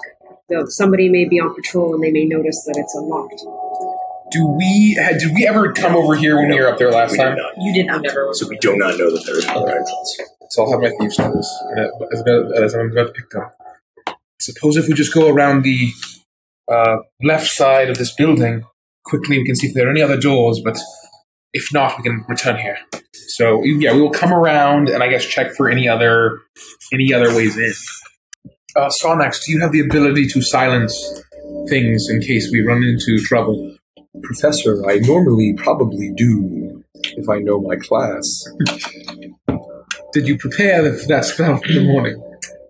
I did not prepare. That would have been very wise. But I did not assume we were engaging in a stealth mission. It's been a very long day. It has. So you make your ways around, shrouded in the shadows, under the veil of night, and just by happenstance, covered by the ever-present sounds of the mongrel folk. As you make your way around, you come to, nestled between rising and plunging cliffs, are 4 rectangular garden plots enclosed by a 5-foot-high wall of mortared stones. White rabbits nibble on turnips uprooted by the cold. 2 lifeless scarecrows with stuffed gullets and sackcloth heads hang from wooden crosses, pounded into the cold, hard earth. The Abbey's east wing looms over the garden, its shattered windows dark and disturbing. A door leads into this forlorn edifice, which apparently isn't as abandoned as one might have hoped. Within, and the laughter and the wailing of things that should not be. A door! Is it locked? Give it the old try. You place your hand upon the doorknob and immediately feel the coldness of it. The metal towards the outside and the frigid winds coming down off the mountain. It's almost too cold to touch, but you grasp it, slowly turning. Creaking of the lock. As it clicks, push it open. The smell that billows out from you is horrific. The smell of decaying body parts, of fecal matter, of dust and grime. All unimaginable things. Before you is a long hallway that stretches forward, doors on either side. Is it dark inside? It is very dark inside. Am I still able to see? Like peering in the doorway? Yes, it does not appear to be visible darkness. Okay. Would the two of you like to go first?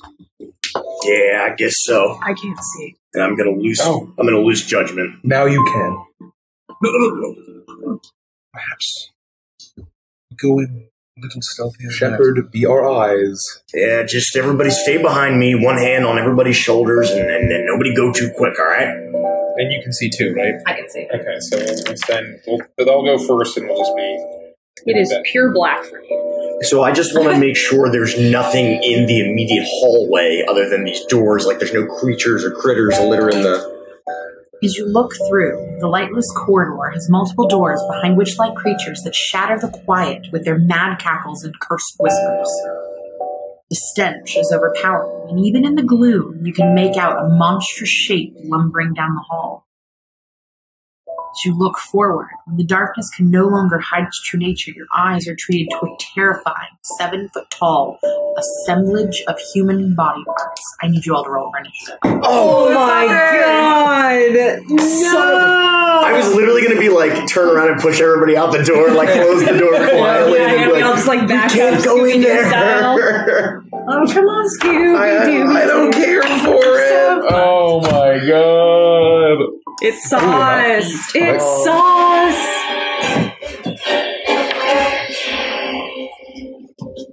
Fuck, man. Ooh, could be worse. Body. Ooh. Okay. Oh, man. One day, I'm going to read this terrifying journal to my children. I'm gonna just... Or they'll pick it up and be like, forever. Mommy, what's with this really sad and scary I'm gonna diary? plant it somewhere so they find it one day, and I'm going to have to scribble out all the Victoria notes. All right, you see as he, as this creature, it appears to be the stitched together body parts of all types of humanoids, as well as you look closer, even mongrel folk. As one of its arms moves forward, you see that beneath it another small arm protruding from the side, bones exposed, the rotting flesh of whatever this had been beforehand, still deteriorating as it shambles forward.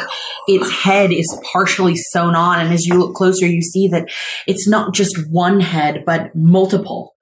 And this creature, 7 foot tall, looming over you, is absolutely horrific as it moves in, and it is going to get directly in melee range with whoever was in first. God, son of a... Okay, bring it on, big guy. Let's go.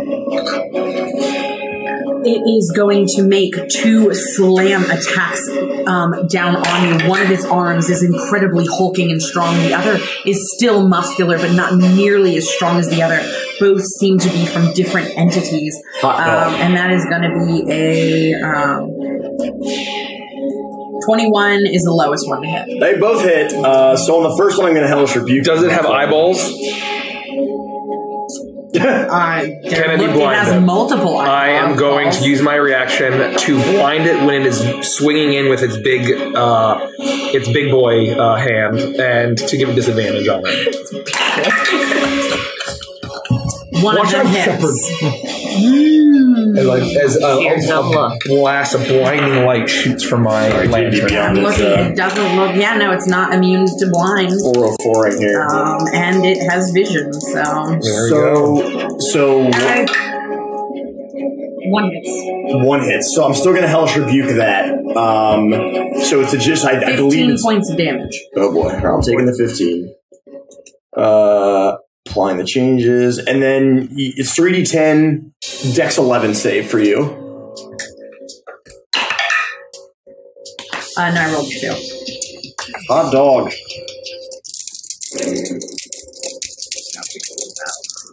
This is working. Pretty good. Ooh. That's going to be 19 points of damage. So upon getting I guess the one misses after Sarnax blinds him, and then once getting hit from the second one, my skin will like flare, and upon making contact, his handle gets singed for 19 points of damage. Whoa! That's fire damage. Okay. So 19 points? 19. All right. You let out this burst of hellfire, and you watch as the flesh on this creature begins to melt away, and as you stare directly into it, you see embedded in the chest the image of a face, but it's stretched, it's pulled taut, and you see where it's stitched around the underside of its armpits. The eye hole's completely empty as you watch a beetle crawl out and skitter down its side as it begins to drip almost like wax as the flesh begins to melt away. It takes a bit of damage. Holy crap, Nikki. Yeah, sorry. I am going to look at it, and I'm going to... I think I can use a bonus action to unhood. Can I I basically want to we're not trying to be stealthy, so I immediately shine light so everyone can see as I'm doing this. Inside, right? Inside. Okay. Yeah, inside. And does the light that I'm now illuminating reveal anything additional as like people are screaming towards us? It's just this one creature. Just this one creature, This one okay. creature that's coming towards you. I am... Seem to be patrolling the hallway. I am going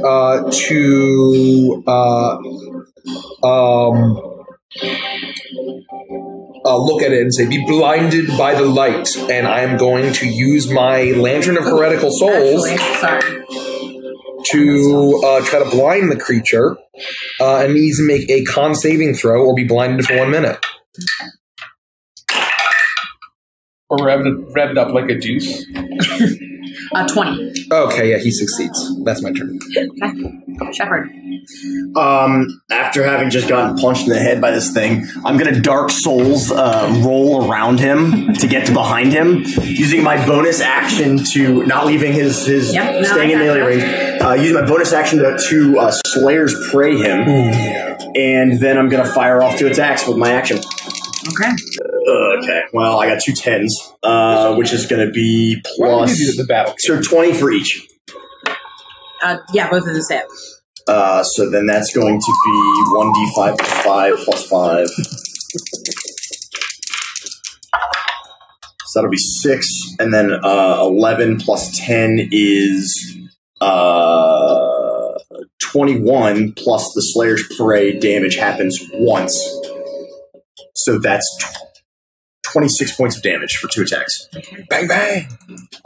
You leap over him, avoiding touching him, and as he makes a move around you, you move backwards and barely skirt around him, and you see beneath his arm a maw, sharp razor-like teeth that chomps and chomps as if it's alive. And as he moves, he doesn't seem to notice as you spin around him, and you let loose 2 bolts into his back. He rears forward. You hear the mouth beneath his arm scream out in pain, and he takes that damage. Shepard also screams. It is your turn. My turn? Yeah. So with Sentinel attack, when it says a creature within 5 feet of you makes an attack against a target other than you, if I have reach, does that become 10 or is it only 5? It's only 5. Okay, good to know. I will run up next to Shepard, so just assume I am immediately to his right. Mm-hmm. And I can see this now because of his lantern being open, right? Okay, so I'm not at a disadvantage here. But what I will do is I will use my bonus action to channel my fighting spirit to give myself advantage on this strike with my Naginata. Slice it up. That should be a 23 to hit. And that'll be a D10 plus 5 if I'm not mistaken. Yes. Nice. That'll be 13 points of slashing damage. 13? Yeah, it's a silvered slashing. I don't know if this makes any difference on this mofo.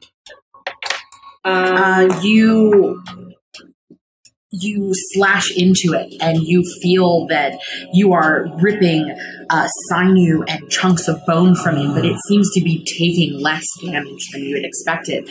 And as you look, you actually feel like you're moving your blade through its body, but it doesn't seem to be hurting it at all. I noticed this. Yeah. Can I take out my blood spear as my other attack, the Kavan one that I got earlier? Yes, but I think you have to drop your Naginata. So you'd have to drop it on the ground. Can I use a free object interaction to switch out weapons? Not to switch. You'd have to... And that's why you have to drop it. So you can pull it. That's your free object interaction. Putting it away, or stowing or pulling out a weapon is one free object interaction. But then you have to drop whatever weapon you're holding. So you can either stow or you can pull, otherwise you drop it. So I can drop and pull it out? Yes, so you just have to drop your Naginata. So you risk whatever could happen with that. I'll do that just because I've never used this weapon before, and I think I would like to do that. And I still have advantage on this because it's weapon attack rolls. It doesn't say it has to be the one that you're wielding. I gave 5 temporary hit points. I'm just going to note that now. And so I have advantage. I'm going to attack my blood spear. Spear. And that's a +8 still. Okay, 26 to hit. That hits. And this is magical. Let's see here. Magical weapon. It's piercing. So let's see if this does it. D8. Nice. So this is that's going to be 11 points of piercing damage. Magical piercing. You pierce into it with this blood spear, the blood spear of Kavan, and you rend the flesh, and you see where bits of ooze and pus begin to spill forth from the wounds. It is cut deeper into the hide of this thing. You hear the mouth on the underside begin to let out this horrific scream as it does seem to take the damage from this. Okay, and that'll be my turn. Victoria. I'm going to hold up my hand and a black flame will kind of lick up from my fingertips and I'll cast it out towards, aiming at like the really horrifying face that you described and let loose a firebolt with a natural 1. So that will blow up in my face. You let forth the firebolt, but you are so distracted as you look into this. You channel it towards the face that's stretched across its chest. And as you begin to channel your magic, you see as the mouth itself opens up and lets out a wail. Its lips are stretched tight, but the sound echoes throughout this dark hall, and you shoot your fireball or fire blast off into the distance. Clayton. Whimper. Do it. How's he looking? Looking fine. As fine as a horrible stitched abomination can look. It's hard to discern a sense of life in this, considering what it is. And does it look basically the same construction as what's her name? The girl. Yes. The Silka, yes. We don't have time for this, Dispellion, or whatever the hell it is. And I cast Dispel Magic on it. And so you have to... So I guess you have to roll. Depends on if it's above a certain level. It's third. So depending on what level you're casting it at. Roll for it. What level are you casting it at, though? Okay. Because you can power it up, right? And then that makes it... Yeah. A little easier. I can, but... Well, no, I'm not. I mean, it's been a long day. Yeah, right, it has. It's been a very long day. Here we go. 21. You cast your spell and you feel the magic course throughout your body as you shoot it forward, and you stare at its face as its eyes go dark, and it continues to lumber forward towards you. Oh shit, it's different! So his eyes, you said they got dim? It just like they got dark, like almost as if he got angry as he lumbers continually. Was there any effect that we could visibly see other than he got dark? No. Okay. Irina. You see Irina towards the back. This is not Ulf. Do I stab it? Do I move forward? Stay behind us, please. You don't want me to stab it? No, do not stab it. Look at the size of its arms. Irina will pass her turn and step behind whoever's in the back. She's already behind me. Yeah, she's cowering. She can dodge. She'll take the dodge action. Perfect. It is now his turn. Let's see here. Let's see how this goes. You see, as this creature, its eyes having gone dark, it's staring directly towards Clayton, almost as if it knows somewhere deep in one of its brains what you've attempted to do. As you see it begin to spin its arms, it hunkers down and it begins to go absolutely berserk. Its mouths all over its body are frothing. You see faces where there hadn't been faces open up in the flesh. One of them, directly near its abdomen, opens up and begins to wail, and you notice that inside of its mouth are body parts and bones as they begin to spill out as he starts lashing and wailing away at whoever is the closest to him. Kana and Shepard. Yeah, there's the two of us. Nearest creature can see. So whoever it's facing. We're behind it. Okay. So I'm going to use a D2. One is Sarnax, 2 is Victoria. 1. So it's going after Sarnax. Is it moving? Huh? Is it moving? Yes, it's going to lumber forward. I would like to make an opportunity attack. I'm It gonna. takes. Can I make it a reckless attack? What? Can I make it a reckless attack? Yeah, of course. I'm gonna make it a reckless attack. Power attack, yeah. Overpower, whatever. It takes Power 12 attack. points of piercing damage, And that's magical, right? and it's magical piercing. And because I have the Sentinel feat, its movement is the speed becomes 0 for the rest of its turn. But that's after it moves. So it's moved once. It's moved so once. it's in yeah. range. Only it's backed up a little So bit. it's Get in 5 feet. range, yes. Okay. So it can't move any beyond that point. Yeah, that's fine. So close. Shepard. I got an 18. Okay, that hits. Bam! And I'm just trying to say this is the first time each turn that I hit the target. So it's my turn's already. I don't want to double up on the Slayer's Prey damage. Is what I'm trying to say. So the first. So say it again. Can you read? It just says the first time each turn that you hit that target with a weapon attack. So each turn. So this is a different turn. So yes, it counts. But then on my turn, I will have already It'll be dealt a the different- Slayer's Prey damage. No, that's a different turn. Okay, so it's not a round. It's specifically it's his turn. If it's Okay. your It's turn, his it turn. won't work. It's his turn. But it's his turn. So It's turn. So in that one attack, it will be 24 points of damage. Golly jeepers, It everyone. lumbers forwards. Kana, you take the spear and you slice into it, rending one of the extra appendages from its back. Slicing into it, you see a tongue flop out from deep within it as bugs begin to crawl out of the crevices. Maggots spill forth from the slice in its back. Shepard, you see as it stops. It's unable to move forward with the force of your strike. Shepard, you take this moment to shoot into it. Both of your blasts hit into it. You're sprayed with the viscous material from the inside of this creature as it takes the full brunt of this blast. It is looking incredibly weak, but it is still standing as it is going to rain down its berserking attack down onto Sarnax. I do not fear you. Its first... Boogie Boogie, is that you? It's going to make its first set of slam attacks. No, is this the Halloween special? 15 doesn't hit you, right? Nope. But the other one will, because it's well over 20. He's blinded, so we'll see what he He's gets. not blinded.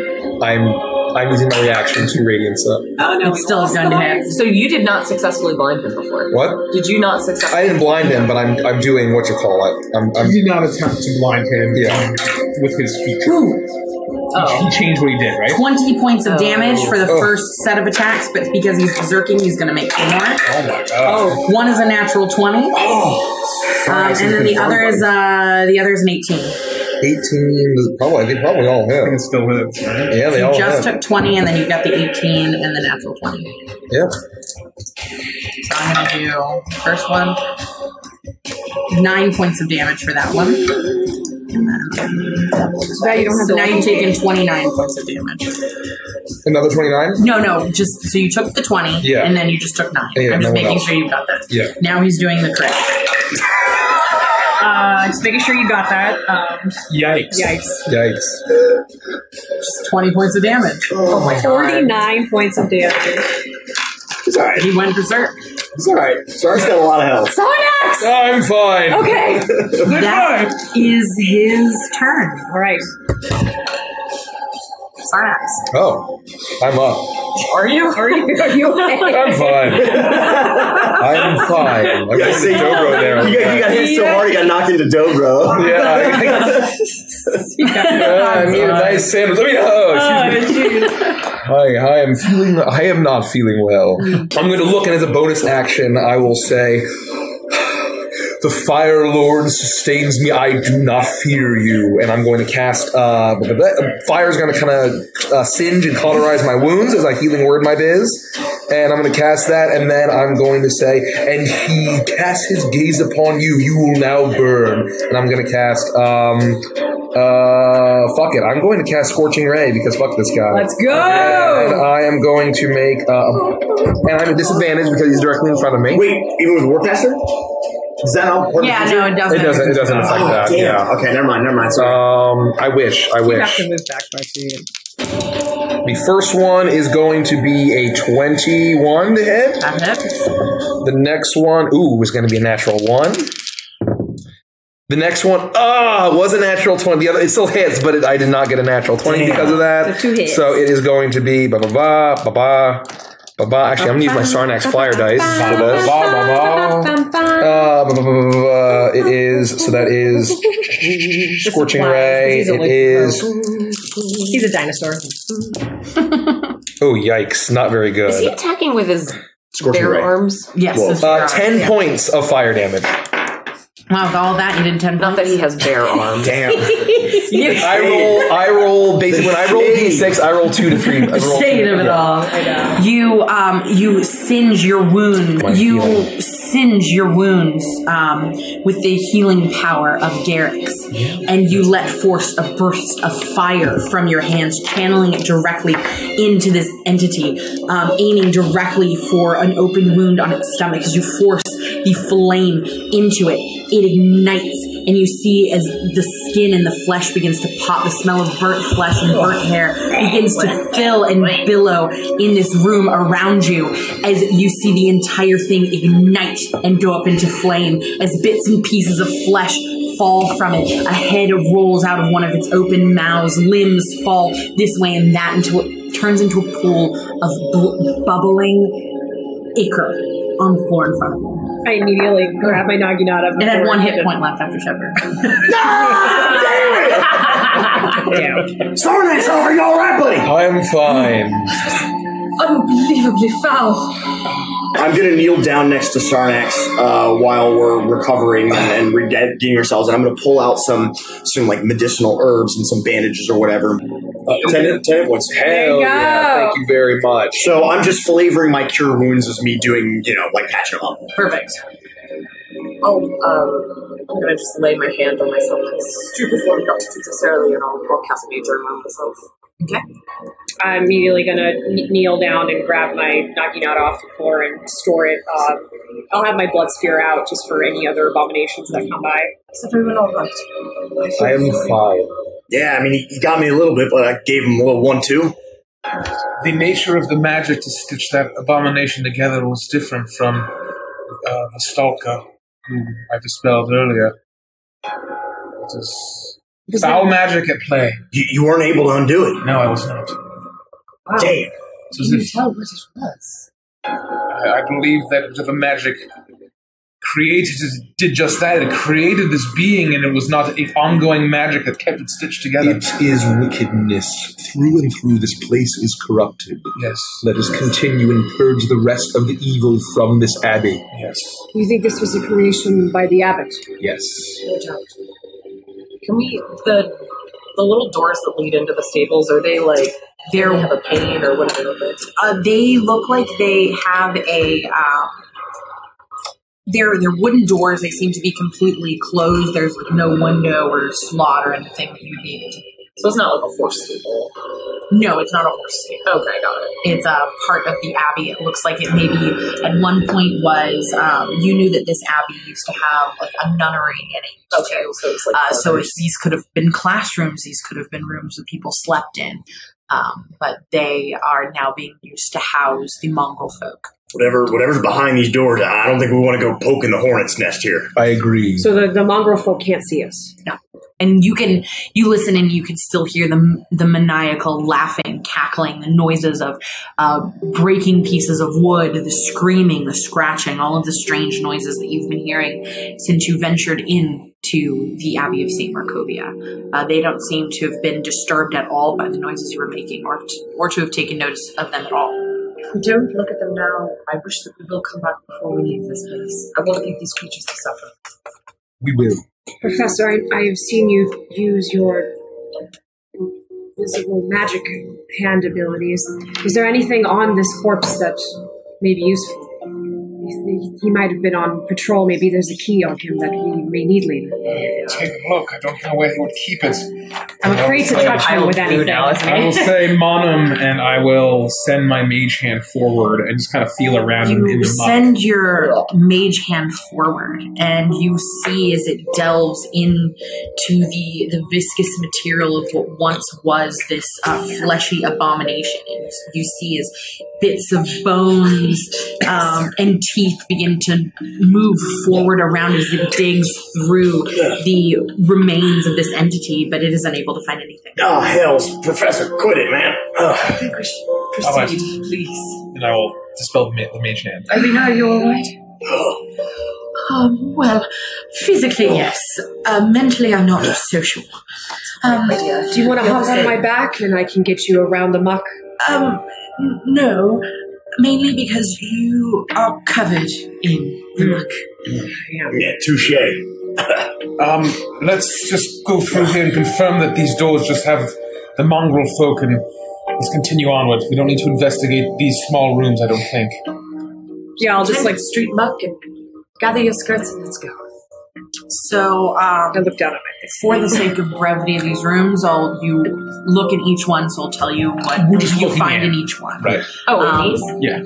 Oh, I thought there were like monsters. That's what I was behind them. asking. I thought we couldn't look in. There, you can hear the sounds of the Mongol folk. Yeah. But I thought we couldn't look through without opening the doors. You can't. You said there's like a little, at least a little. No, I opening. said there weren't any openings.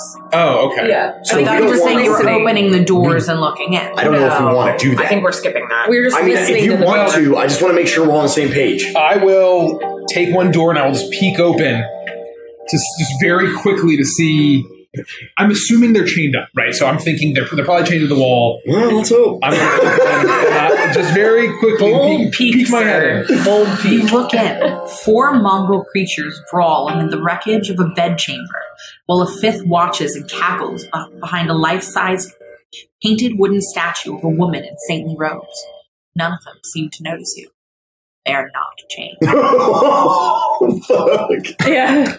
Scooby-Dooby-Doo. Where are you? Well, Professor. You're closest to They're not chained, but Why would you they're. think that they'd be chained? They're locked in these rooms. Let's just keep going.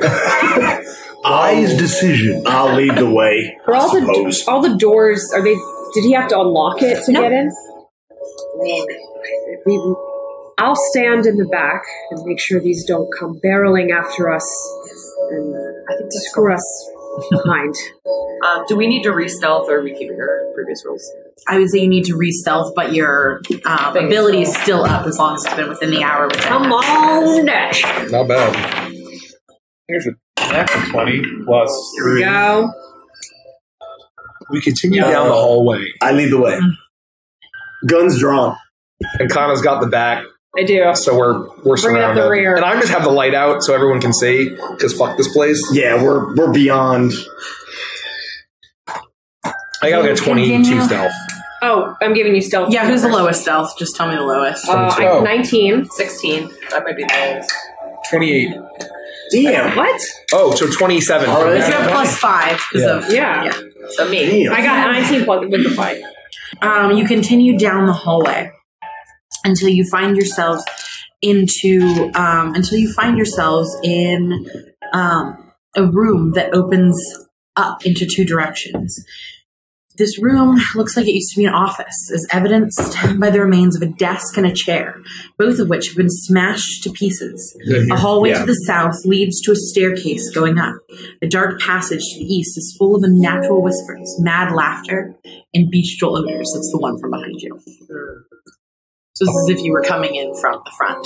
And you can see the one door that leads back out towards the courtyard, which will then lead you through the courtyard back to where you met with the Abbey. Or Abbot. Yes, before proceeding else. Are we able to basically deduce that through that door we would know Yes. that it's the courtyard? Yes.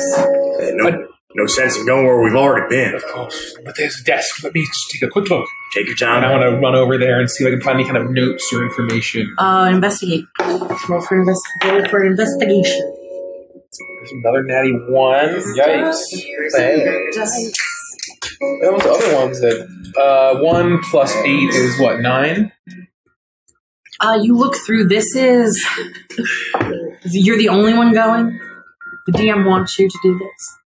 Hint, hint, wink, wink. I will run over and help. Someone please help Is me. it pitch black? Sarnax is like, Okay, I will run over and help. roll with advantage. See, I'm such a nice DM. Oh. Use your portent, goddammit. Use a twist. You have luck. I do have luck. You have all these things! Your divination wizard should never fail. Help me help you! Help the DM I help will you. use a divination point. A different dice. A different fucking die. I'm like, jeez, please. Jeez Louise. Stop using those! Is it a 10 or higher? Yes, a 10. The last one was a 10, but yes. You look... Well, then you should have told me that instead of freaking out. Then, okay. Here we go. God, you were so close. Thanks, Nikki. Yeah, you're welcome. Give me a round of applause for benevolent DM. So- I set it really low for a reason. I will say, so then the first two succeed. God. The first two succeed. You know, you said the first one was a 9. Yeah, and then I Advantage. re-roll, then I advantage, and that was a 2. Yes, Which is a yes. So that works out. Okay. God, you're so lucky to have me. You really Anyway, you look through, and this is the wreckage of a desk. You're careful as you come apart, bits of fecal matter, etc. That's in the corner somewhere. These mongrel folk are quite disgusting and horrific, but you find Some dookie. Oh my god! fuck. She really wanted you to dig this shit. So we got Oh my god, look at the weathering on that. Got the That's shit actually- stained journal. We got a shit-stained journal. what? So, would you like me to read it to you, or do you want to read it? I would like figured you to pass read it, around. please. Okay. Cool. Do you need it back? Yeah, I do need it back to read it. You need to memorize it? Okay. You find a weathered journal, and as you begin to look through it, though the handwriting itself seems to be almost otherworldly, you begin to realize that this is the journal of the abbot. Day the 1st. As the morning lord bids me, so do I follow. The abbey of Saint Markovia in Krezk has led to many years, has lo these many years lain desolate by the evil Strahd, who by her own hand slayed the blessed saint who gave the abbey its name and hallowed its ground. I will restore it to its previous glory and purpose, a place of healing and hope. To do this, I must win the villagers' trust. They cower in fear in the village over which the abbey looms. So fearful are they of Strahd and her wolves that they dare not venture beyond the village walls.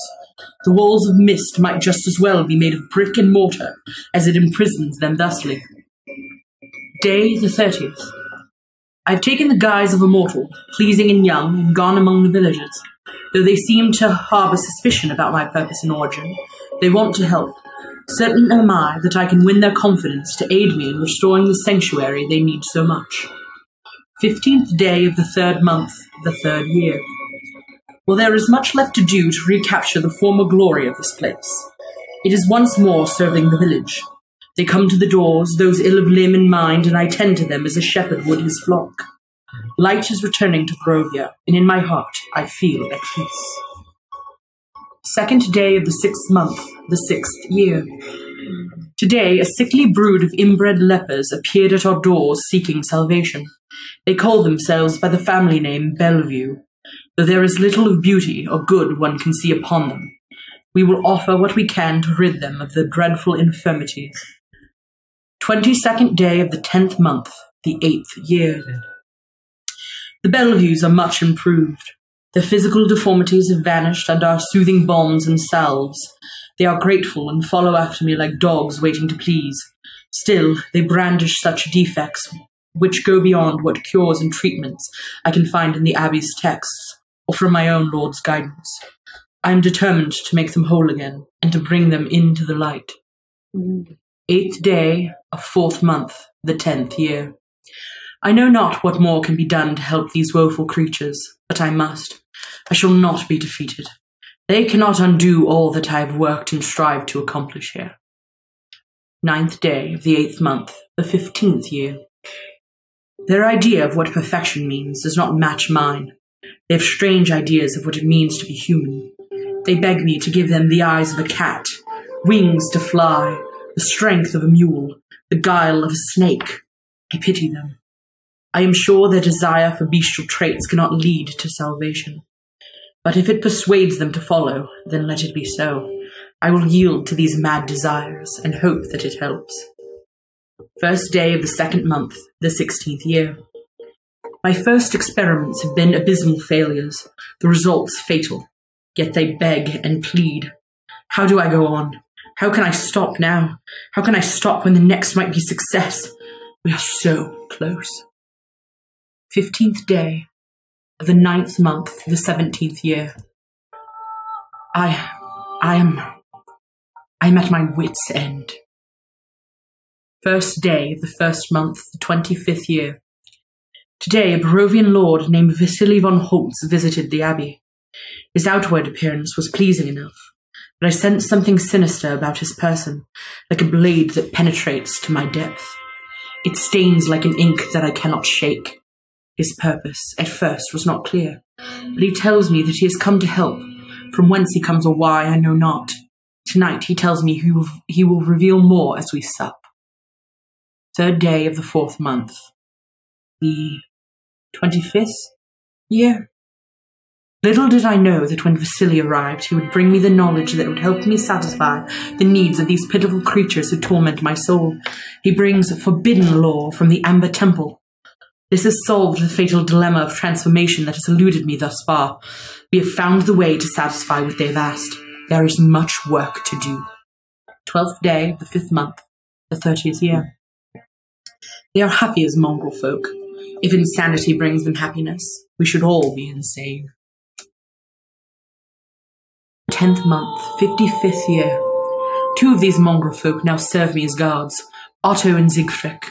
They are 2 of my most impressive creations thus far. I'm proud, as a father must feel.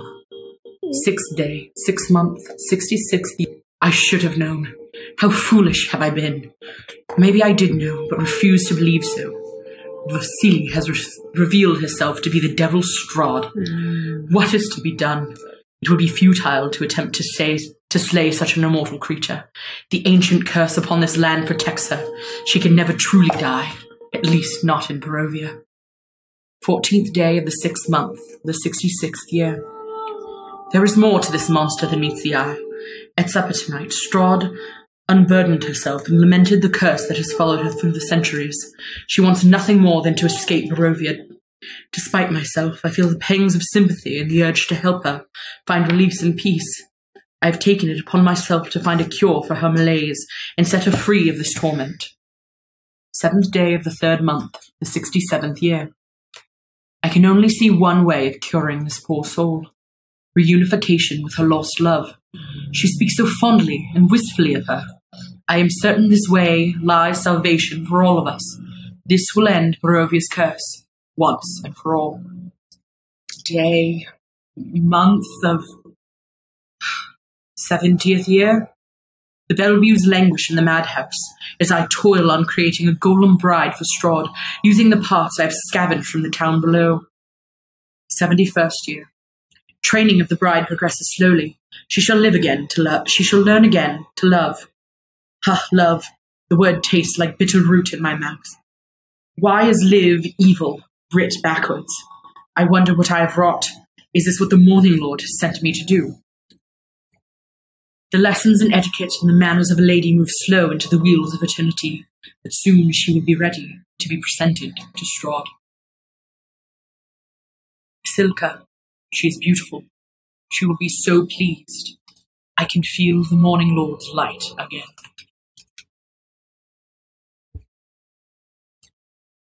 Well, it goes.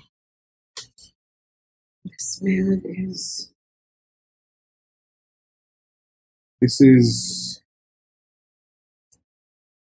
curious. He might not be completely consumed by evil.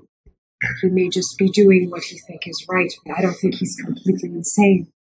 He may be off the path, but I don't know if smiting him where he stands would be wise, I think. He has been fooled. They are all delicious little lies told by the devil, told by the Countess to corrupt his mind. Everything written in that journal is a lie. Even the part about him referring to her as a lost soul. She is a lost soul. The lost soul internally gone from the light. He was simply a man trying to help lift these curses and cure these people and make them happy. She came into his abbey and essentially confessed the same thing. He feels it necessary to handle her the same way he handles all of these moments, just to give them what they wanted. Restore Barovia to what it once was. He is older than she is. He's lived here longer. He's seen the history unfold more so than she has. He may be up to something, but he may not know how deep he Seems truly misguided. We should continue onward. Upstairs. Yes. This may be lies, but I'm not sure, given the mental state exhibited in this journal, if bargaining will even work. Roll an intelligence check. Dice are good. Damn. 9. Okay. Thanks. All right. Well done, Professor. Upstairs. Let Let's us go upstairs. continue. I'll lead the group upstairs. You begin to ascend the stairs, leading up into the darkness above. You make your way into a room. Appears to be a small office. A wooden counter shaped like an L stands at the front of the spacious office. All the other furniture is rotted away, leaving heaps of moldy wood and faded cloth. As you look around, there appears to be a ledger with sign-ins, names faded, all with similar family names. Groza, Aronovich, Strahdanya. Some names you've heard, some last names you haven't. Time has worn them down. There hasn't been a check-in in this ledger many years. This may be where they kept the sick, or maybe just the downtrodden. Are there any other notes? That's all you see. Are there dates too? Did you say that? There are days, but there are hundreds of years in the past. Okay. Does the handwriting look any different? Does it look different than the There are handwriting? different handwritings. Okay. He did refer to a madhouse in his journal. Perhaps this is it? Perhaps. But maybe even before the angel arrived. Very true. Nowhere else to go but forward. Let's just investigate. Is that just what we came across from investigating the whole room? Mm-hmm. Okay. All right. Pick a direction, Professor. Down this way. I'll try the handle on the door to the You east. attempt the handle, and it moves easily as you open the door in. The smell is pungent, of rot, of decay, but the smell of antiseptic. You hear the skittering and the movements before you see it, but Sarnax holds his lantern up, and you're able to see into this room. The spacious chamber contains bed frames of wrought iron arranged in 2 neat rows. Cobwebs and bits of rotten mattresses cling to each frame. 3 doors are spaced along the south wall, each with a plaque mounted on it. From west to east, the plaques read operating room, nursery, and morgue. And it is in the shadows that you see the movement first. The beds are not empty. There's movement from them. And then the movement of women. 1 at first, and then 2, and then 3 out of the shadows of this room, moving towards you, their heads wrapped in bandages, their bodies jerking forward, stitched together abominations of the approximation of what a nurse would look like to you. And as they move forward with their jerky movements, you see that some of them have blades stitched or sewn or even welded into their limbs. Others have magnifying glasses or mirrors. Some have vials or needles. And as they move forward towards you, jerking, they ignore you and head towards the beds. Some of them turn the dressings down. You see these rough abominations of mongrel folk as they are injecting them with serums or cutting away bits of flesh as they begin to howl in pain. You see as these strange, as these horrific, sewn together nurses begin to work their magic on the invalids in the bed. I immediately attempt to back up and try to close the door, like quickly but quietly. Did they seem to notice us and just ignored us, or did they just not notice us at all? They didn't seem to notice you. Okay. It looked at first like they were moving towards you, but they were moving out of the darkness towards the beds. We all saw whatever the hell that was, and I don't think that we want any of it this moment. I don't know what kind of fight we might have on our hands if we did, but I don't know if we want to do that yet. They're torturing these poor souls. I think they're in there adding modifications that the mongrel have requested. This is maybe what they want. There is no redemption here. It is against nature, I agree. These are all monstrosities, but maybe we can say that the abbot sent us to check on them, and maybe they'll allow us to pass through quietly. I'm with the professor. I don't think there's any talking to or reasoning with any of those creatures. We should put them to rest. We can, and I think we should, but if we do that now... If I anger the abbot, he might know, and he might come. Your call, Professor. I'd rather do it now than they stab us in the back if we happen to engage with the abbot. Plus, we saw the 3 doors. Yes, we know there's more to see. We have to learn what they're doing to these people. If we can walk past them without issue. Yes. That'll be our first course of action. And if not, we will do what we need to do. Perhaps deception is the key. Perhaps we say we have a new bride in preparation for the Countess under orders of the abbot. That was my same trail of thought. Sorry. And if that fails, we burn them all. Right? Irina, do you think you could play that off? We wouldn't obviously let you. I thought you were going to give me to the abbot. I didn't think you were going to give me to horrific abominations of women. We're not giving you to anyone. We will not let them touch you. We'll just say that you're passing through and you're interested in seeing the array of modifications that can be done to a bride of Strahdanya.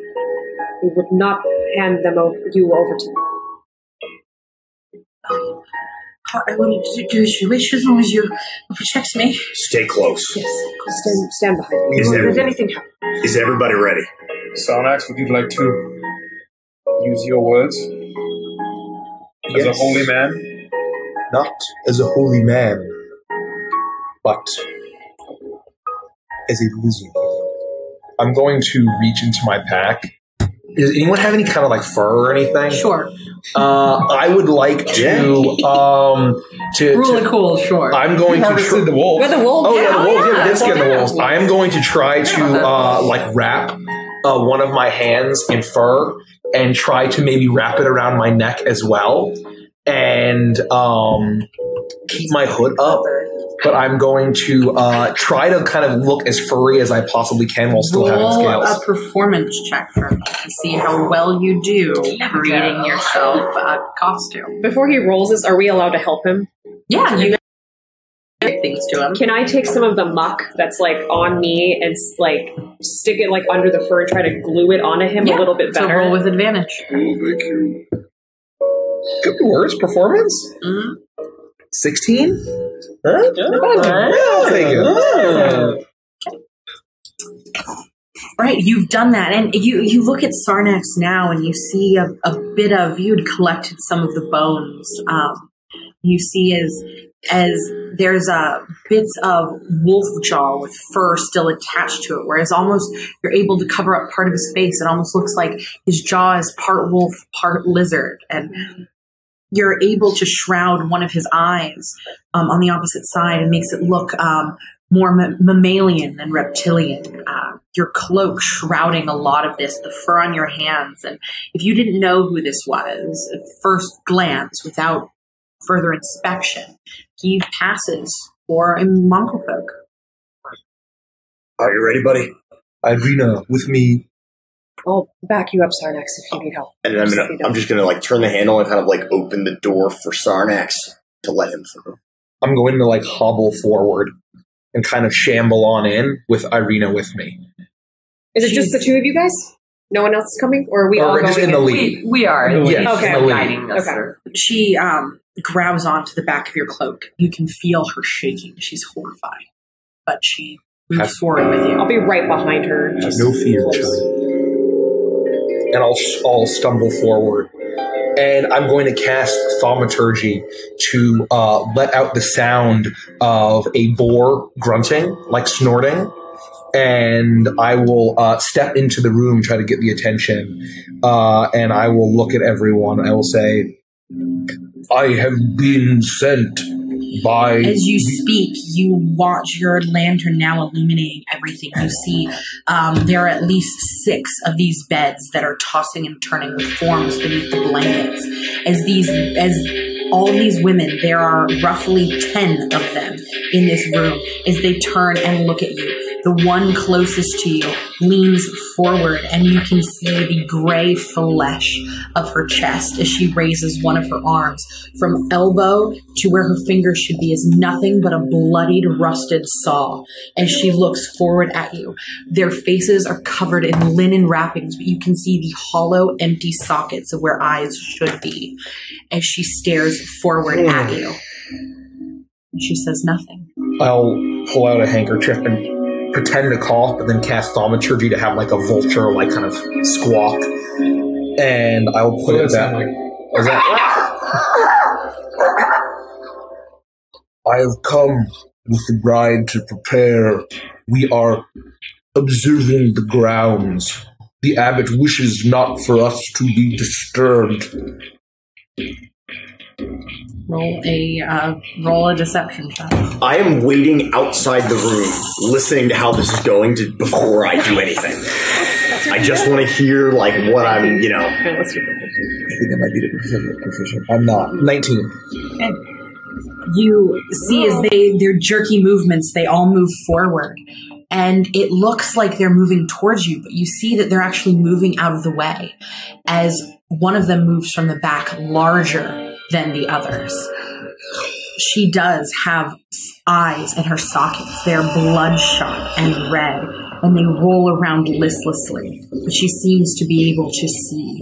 As she moves forward, both of her hands end in grotesque, bloody, and rusted hooks, chains hanging from them attached at her shoulder blades, but not attached at clothing, bolted into the bone, into the flesh itself. As she moves forward, she gets directly close to you. She's taller, larger.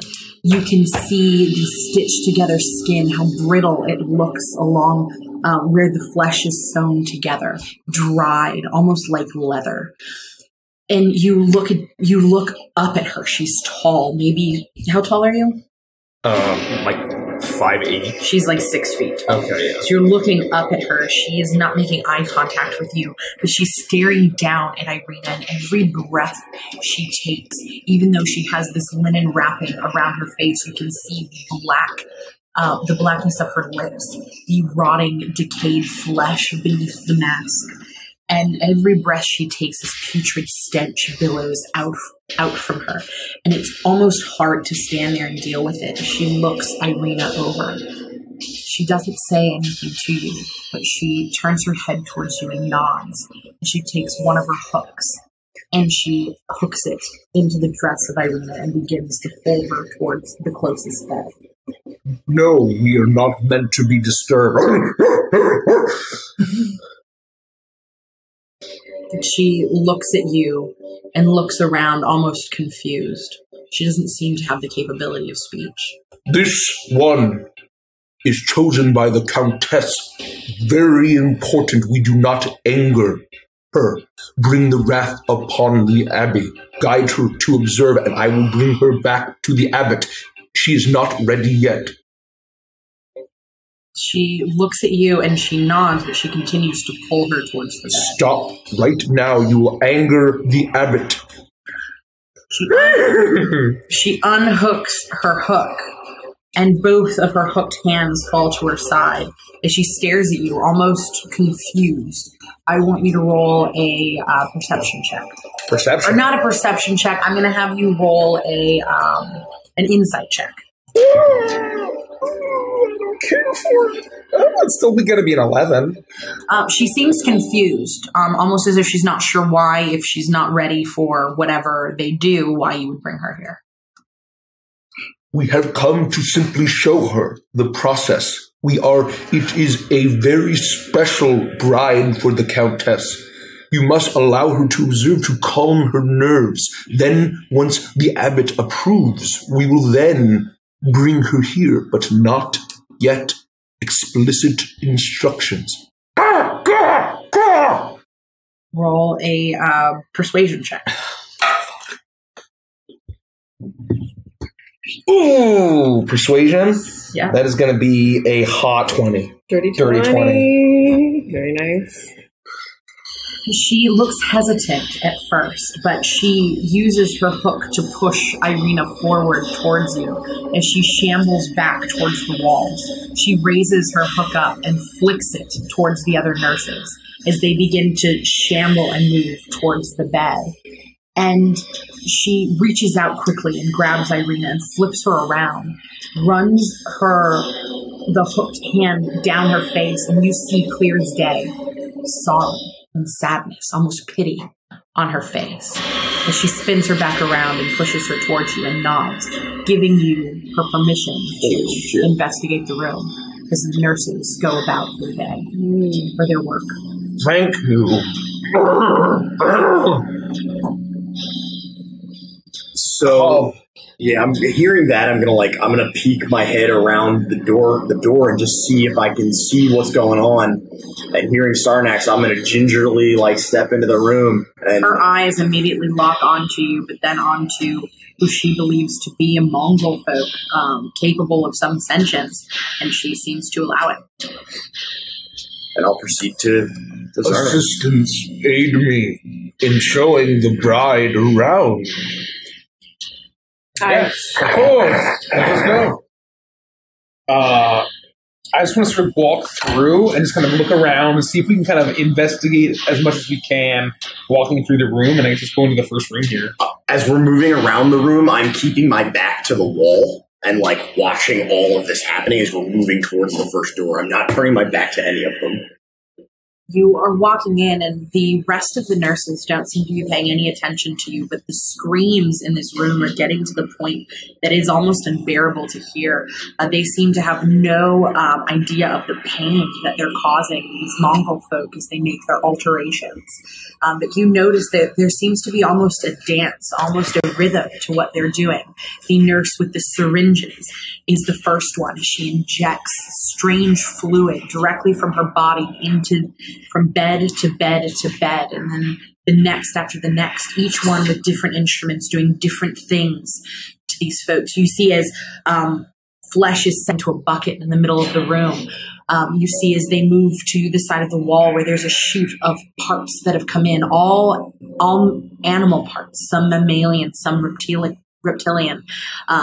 some avian, as they're taking them and filtering through them, and each one of them has a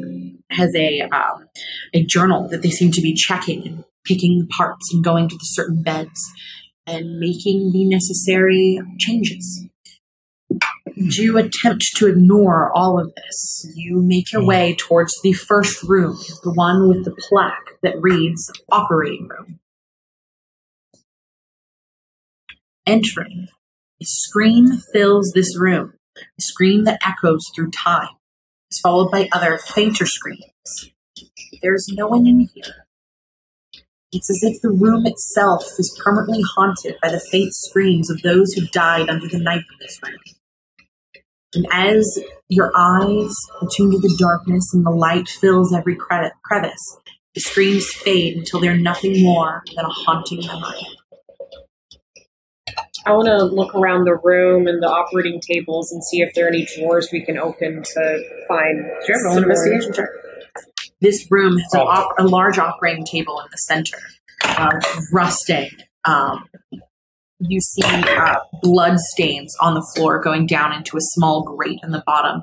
All along the walls are cabinets and shelving, cupboards, drawers. Got an 11.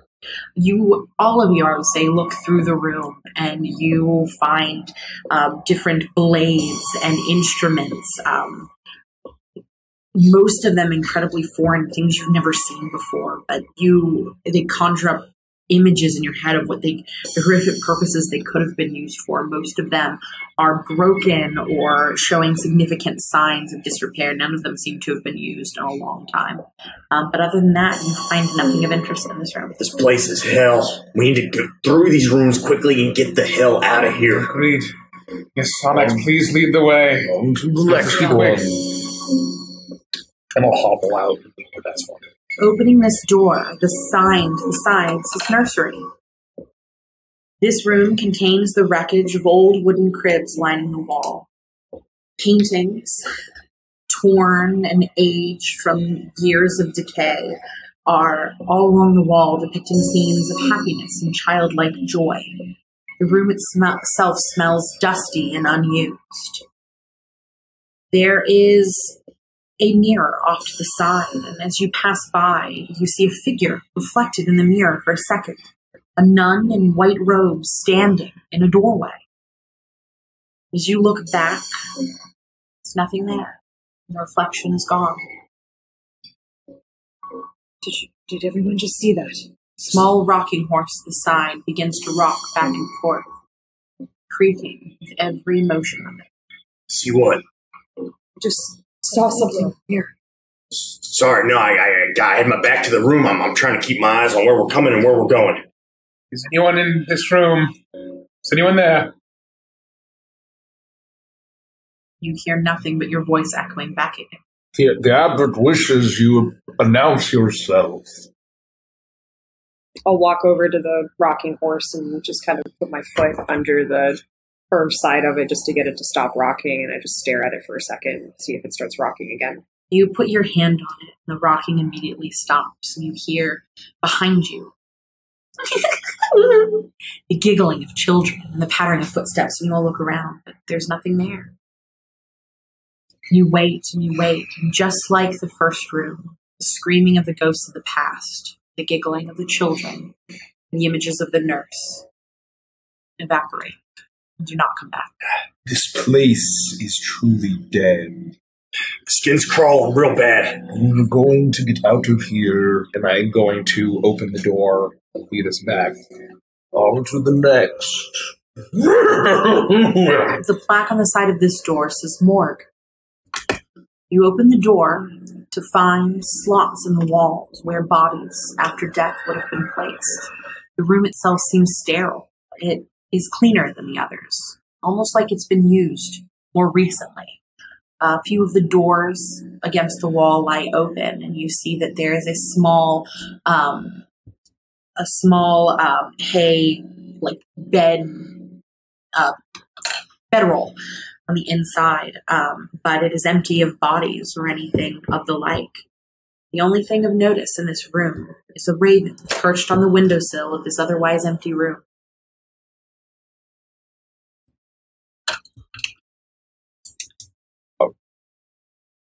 Whose raven are you? It flaps its wings and picks up one leg and then the other. It makes a strange noise back out at you as its head flitters from side to side, but it makes no motion towards you. Hey, is that one of them? I try to approach the raven. As you approach the raven, it immediately takes flight and zips out of the window. No! Oh, no! And as you watch, it flies and sails down towards the garden that you'd used to enter into the abbey, and you see as it rests upon one of the sackcloth heads, the scarecrow. I don't believe that's one of the ravens. Maybe not. It may be one of the countesses, or perhaps a harmless beast. Is there some way to identify Martikov? I mean, They would announce themselves to us. We are their allies. I would hope that would be the case, yes. But is there anything else of note in this room? I'm going to point out the window to where the raven is sitting and whisper a message to it. Are you here to warn us of something? Let us know if we're on the right track. And it can respond in a... If it has the ability to. Yes. If it has the ability to speech, correct? I guess. Yeah, I don't know. It says it can reply in a whisper that only I can hear. So, right, I guess if it's a creature that wouldn't be able to talk, it would... Is it a creature or humanoid? Creature. Oh. You hear the croaking of a raven in your mind. Not the humanoid voice you'd hoped for. No, but it was smart enough to respond. Would it have to make the choice I would to say respond? you're able to tell that it was not a human communication. Okay. It's a red herring, my friend. Whoa. It's a spooky raven. Let's carry on. Let's go back through the main area. Wait, did we open the doors? Yeah. The bodies were? No. Oh, we haven't investigated. Roll an investigation check. Mr. Shepard, these doors are quite heavy. Could you please assist? Sure. Let's roll again. Oh, God. You have to do it. So 20. You look through, you open some of, you begin to open all of the small wooden doors. And most of them are empty, but you are able to find a few that have remains. But it's not as you'd expected. It is the remains of dead Mongol folk, ones that hadn't survived their mutations. Do we find anything like out of sorts?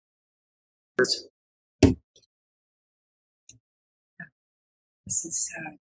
I would have thought, frankly, that they were feeding any of the dead to the living, but perhaps they're only using human body parts. Maybe the body parts that they threw into that bucket in the middle of the room is what they're feeding them. It's disgusting. Well, Let either us way, please lead us back. continue. And as we head out, we are taking our leave now.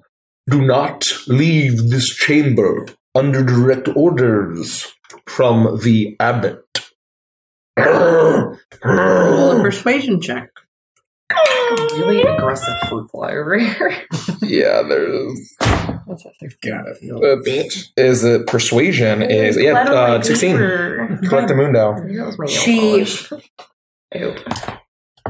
She looks hesitant, but the sadness that you can see on her face is present, and she nods at you and continues to check on each of the beds in the room. Is it the same? Did he only see the sadness on her face? That would say it's pretty apparent if you are standing around them. Is this the same sadness that we saw on Vasilka's face? No. Okay. So they continue to go back to the unmasked entities that are on these beds as they writhe. Some chests rise and fall. They seem to be sleeping. Some they haven't started to alter yet. Are they chained to the beds, or are they just laying there? You haven't really looked at them, so you don't really know. Can I just take a look as we're kind of passing by all the beds? And I'll just kind of cast. I want to see if they're my lantern over them. chained or if they're just laying there willingly. Roll an investigation check for me. I feel like we would have kind of mingled through as we're, Well, you did say that. Oh, sorry. 2 plus 8 is 10. They don't seem to be chained, but you do see that it is not just Mongol folk. One appears, at least one that you've seen, appears to be human, an elderly man who occasionally coughs. He seems to be here undergoing maybe a villager from Kresk undergoing some healing to help with this sickness in town. Oh, fuck. Yes, we should be on our way. We will be on our way. Do not leave. I've got my hands folded behind my back, and I'm just pretending to be like... And I'm going to lean towards Victoria and give her a little nudge and say, perhaps see if the gentleman is okay, young lady. I'm going to, again, I'll point in the direction of the gentleman. Sir, I'm the woman standing to the side. Please respond to me and let us know if you're all right, if you're religion. So he can speak. You wait a moment and you hear a voice that responds. I am here to get a cure. I lost my wife to the sickness last month and I do not want to go that way. I am scared, but they tell me I will be well soon. I'll say we'll try to turn and leave and close the door. And if you've relayed that to us, should we... I do not think it worth our endangering the operation, but if we have time when we are finished, perhaps we can convince them to retrieve the man and bring him to safety. Yeah, on the way out. On the way out, yes. We'll upset him if we try to wrench him away now. Yes, and perhaps you command her no further alterations tonight to buy us time so he's not injected or torn apart by the time we get back. It perhaps is already too late. Why would I have a second thought? Oh, by the way, stop. Well, filthy mongrel folk might forget things. You're right. She already seemed confused. I do not want to engage in a battle here. Agreed. I will continue my deception as we continue the other door. I think we know now where the missing people have gone. Whether they stay here or maybe they don't survive these operations. I believe it is probably too late if they've been injecting the old man with those horrific syringes. Perhaps they were only intended for mongrel folk and not for humans. I think maybe no one has survived it. Stage one of a mongrel folk is a human. Let us continue. And I'll shamble out towards the door and open it. You make your way out of what appears to be the waiting room. You open the door out to what appears to be a curtained wall that leads towards the other half of the abbey. It looks down over the courtyard that you had first entered into. Scarecrows line the abbey walls looking outward. They wear tattered chain shirts and carry spears with rusty heads. The courtyard below is blanketed with fog. The chained-up mongrel continues to sleep peacefully. Do we see the door down to our left? Yeah. Shall we check this one? Yes. Are we still under skies? Okay. I'll just pretend like I'm walking with purpose with like my hands folded behind my back and I'm just like... You open the door. It opens easily. Bunk beds that have disintegrated with age lie in heaps along the walls of this moldy 30-foot square room.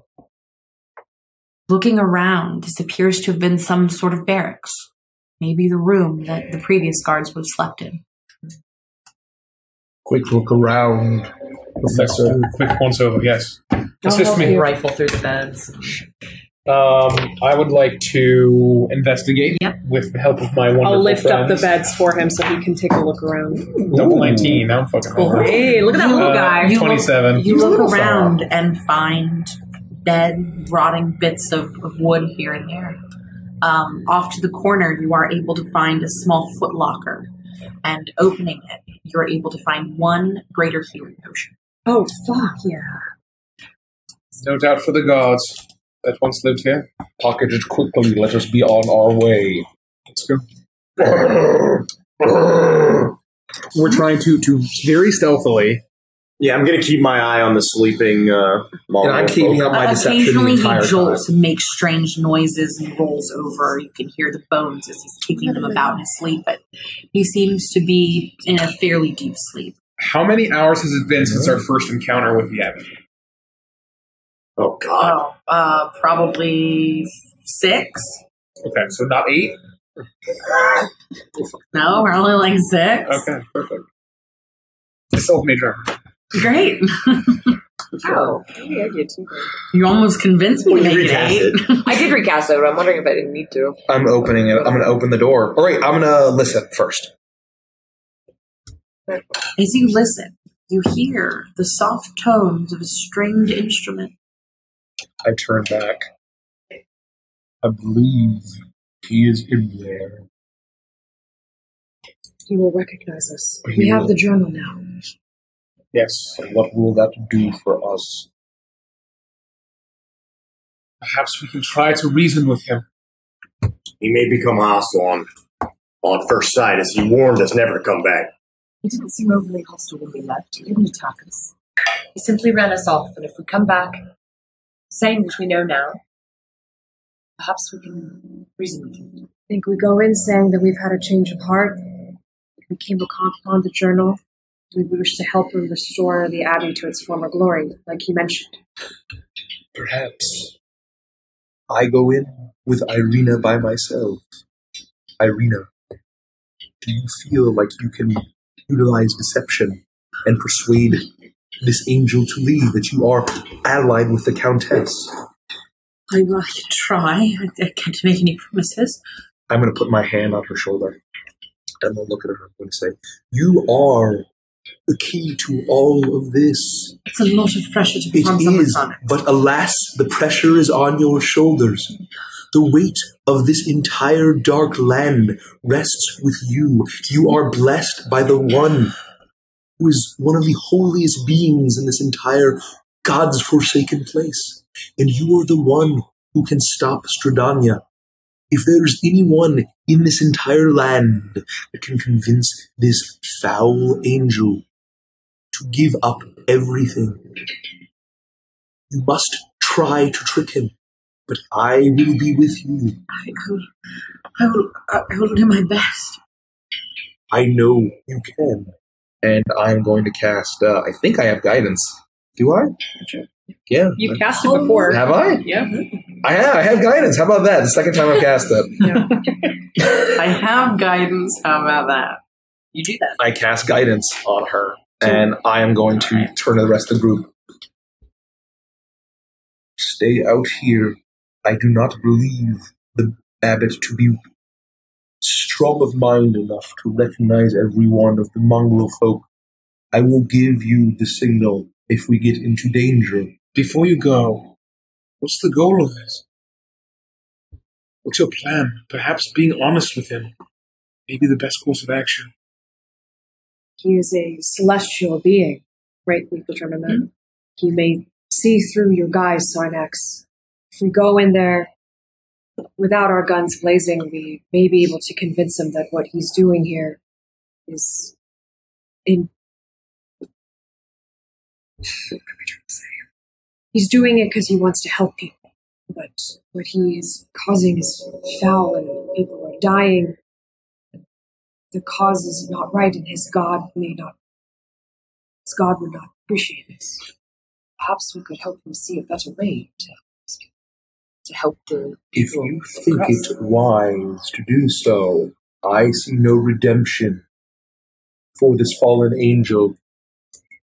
I see only deception or death for him, but I will defer to the expedition. Well, if we attempt to deceive, all attempts at persuasion are out the door. if we deceive him, what do we hope him to do? Just leave? To leave? The Abbey forever?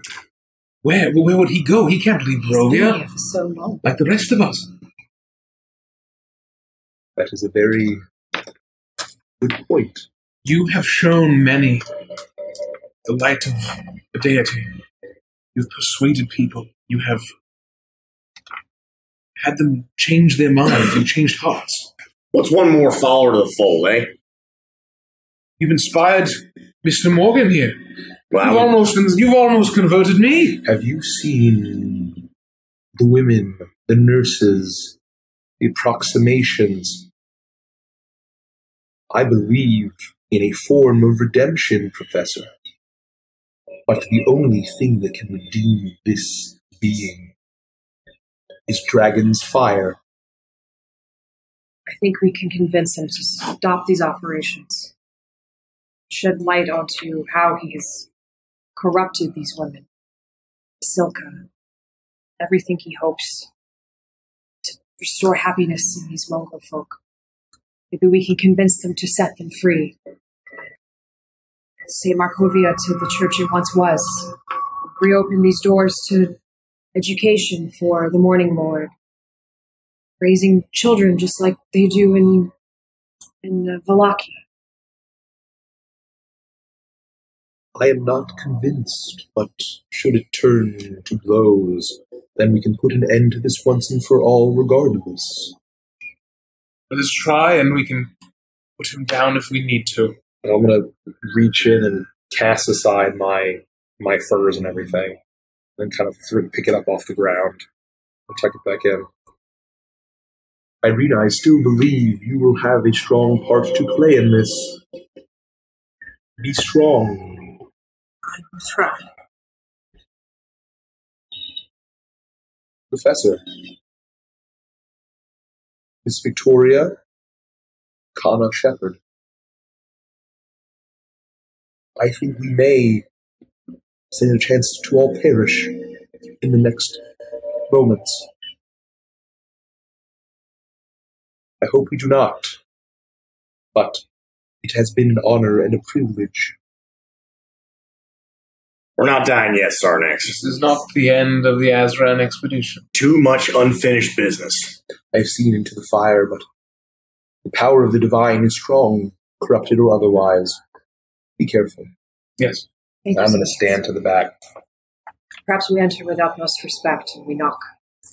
If we're not trying to hide our presence here, maybe we come in with his permission. Please. Here is the humming or the stringing of the harp happening still inside. Yeah. I will knock twice. Just wait. You knock twice, and the sound stops for a moment. You hear movement and grunting, strange noises, but nobody comes to the door. You hear almost like arguing, but it's so quiet it's hard to tell who would be arguing with who. It quiets. You hear nothing, and then the sounds playing begin again. Does it sound like the same grunting we heard from Otto and the other It sounds henchman? similar. It didn't sound like him inside. Could be more Mongol. One of them went back to playing the instrument. Should I knock again, or should I try to enter? I believe we should enter. And what happens, happens. Should I put on my deceptive guise again, should it be Mongol folk? We should come, sweetheart. Yes. It might be the henchman. Very well, I did not wish to continue. Though I must say, it was a splendid performance. I did what must be done. Thank you, Victoria. Otto and Siegfried, I think, are maybe the people inside. That explains the Barovian names. Well, please, do the honors. I will open the door. I'm not trying to be stealthy about it, but I will open it quietly. Open the door, and you're immediately met to the side of you with a stairwell that leads the way down. The wooden staircase that climbs down from what appears to be a loft with a pitch-foot roof and a door in the center of the south wall. Unlit lanterns hang from the rafters, and a rope dangles from a bronze bell lodged in the belfry 30 feet overhead.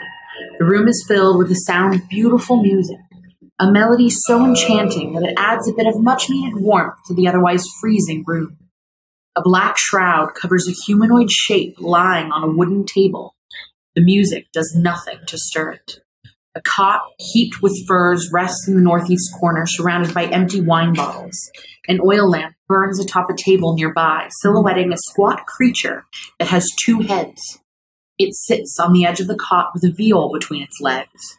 With a crustacean claw-like appendage, it grasps the neck of the instrument while running a bow gently across its strings with its human hand. Looking at this creature, its right head is fully formed and combines the features of a patchy-haired man with those of a goat, complete with stubby horns. The left head is about half the normal size and has a soft cherubic face, partly covered with crocodilian hide. Crab pincers in place of the left hand and a bear's paw where his right foot should be. This creature wears an ill-fitting monk's robes with a belt made of hempen rope. Does it react to us coming in? Doesn't seem to notice you. Is that the only figure in the room? Yeah. Aside from the humanoid shape under the cloth on the table. I stop for a second seeing the figure, and I just kind of move out of the way so everyone else can see it. And then I just look to the professor. Let's go. Let us go. Yes. And I'll walk in and try to get his attention and say, is it evening at this point? It's nighttime, Yes. right? Middle of the night. Middle of the night. Good evening, sir. He turns around and he looks at you as his viol clatters to the ground. As he looks around from all of your faces, and then his eyes catch Irina. Oh, a pretty lady. Hi. Hello, lady. Where is the abbot? We would very much like to see him. Friends of the lady. Abbot's guest. Friends of the abbey. He's downstairs. Downstairs? Well, could you please continue that lovely tune you were just playing? You play beautifully. You like? Yes. Wine. Wine first, then song. Cloven loves wine. Yes, of course. Do we have any? Do we have wine? You mentioned bottles. Were they There empty? are bottles of wine Or were they scatters about. Were they empty? The ones you saw were empty, but you could probably rummage through and find a... We'll find you some wine, of course. Is that your name? Cloven. Cloven. We are Cloven. Pretty lady guest of Abbott. I would like to find a bottle of wine, find a cup of some kind, pour it in, and then mage hand it to him. And you see as he takes it in his clawed hand, and instead of putting it to his lips, he puts it to the cherubic face that's lolling to one side, and he begins to pour it into the throat of this strange cherubic head. Oh, yes, the wine. And you see as his eyes start to gloss over, he seems to be pretty drunk. I will play for you. Cloven plays. He picks up his viol, he sits down, and he begins to start playing. Perhaps Lucas can investigate the figure. I believe I could just do that myself. I will mage hand over, and I will take just lift the tarp to see what's under the tarp. Beneath the shroud lies a creature made of stitched together body parts.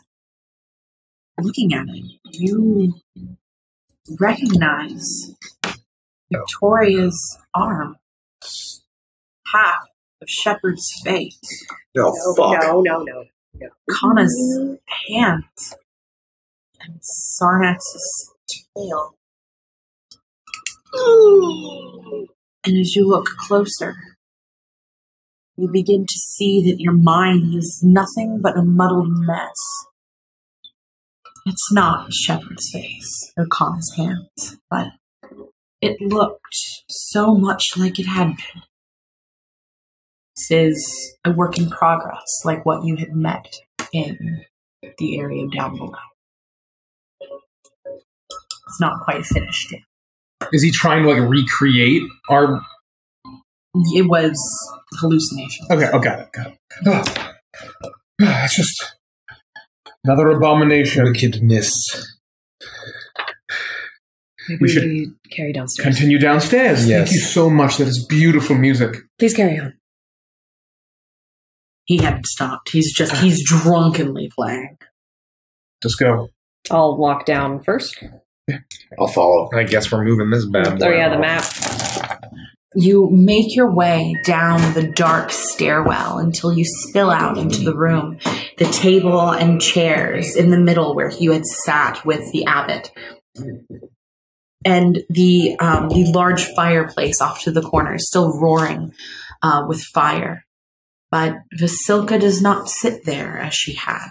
Her remains seem to have been removed from this room. The abbot, however, is here, sitting at the head of the table, the light shining from the candles that line this table shining onto the stained glass windows that line this room. The music is almost heightened here. The music that Cloven is playing upstairs, it almost reverberates here as you watch as the abbot writes and draws frantically. He looks nervous, he looks concerned, and he doesn't seem to notice you. Abbott! Good evening. His head slowly raises as he makes eye contact with all of you. And then Irina.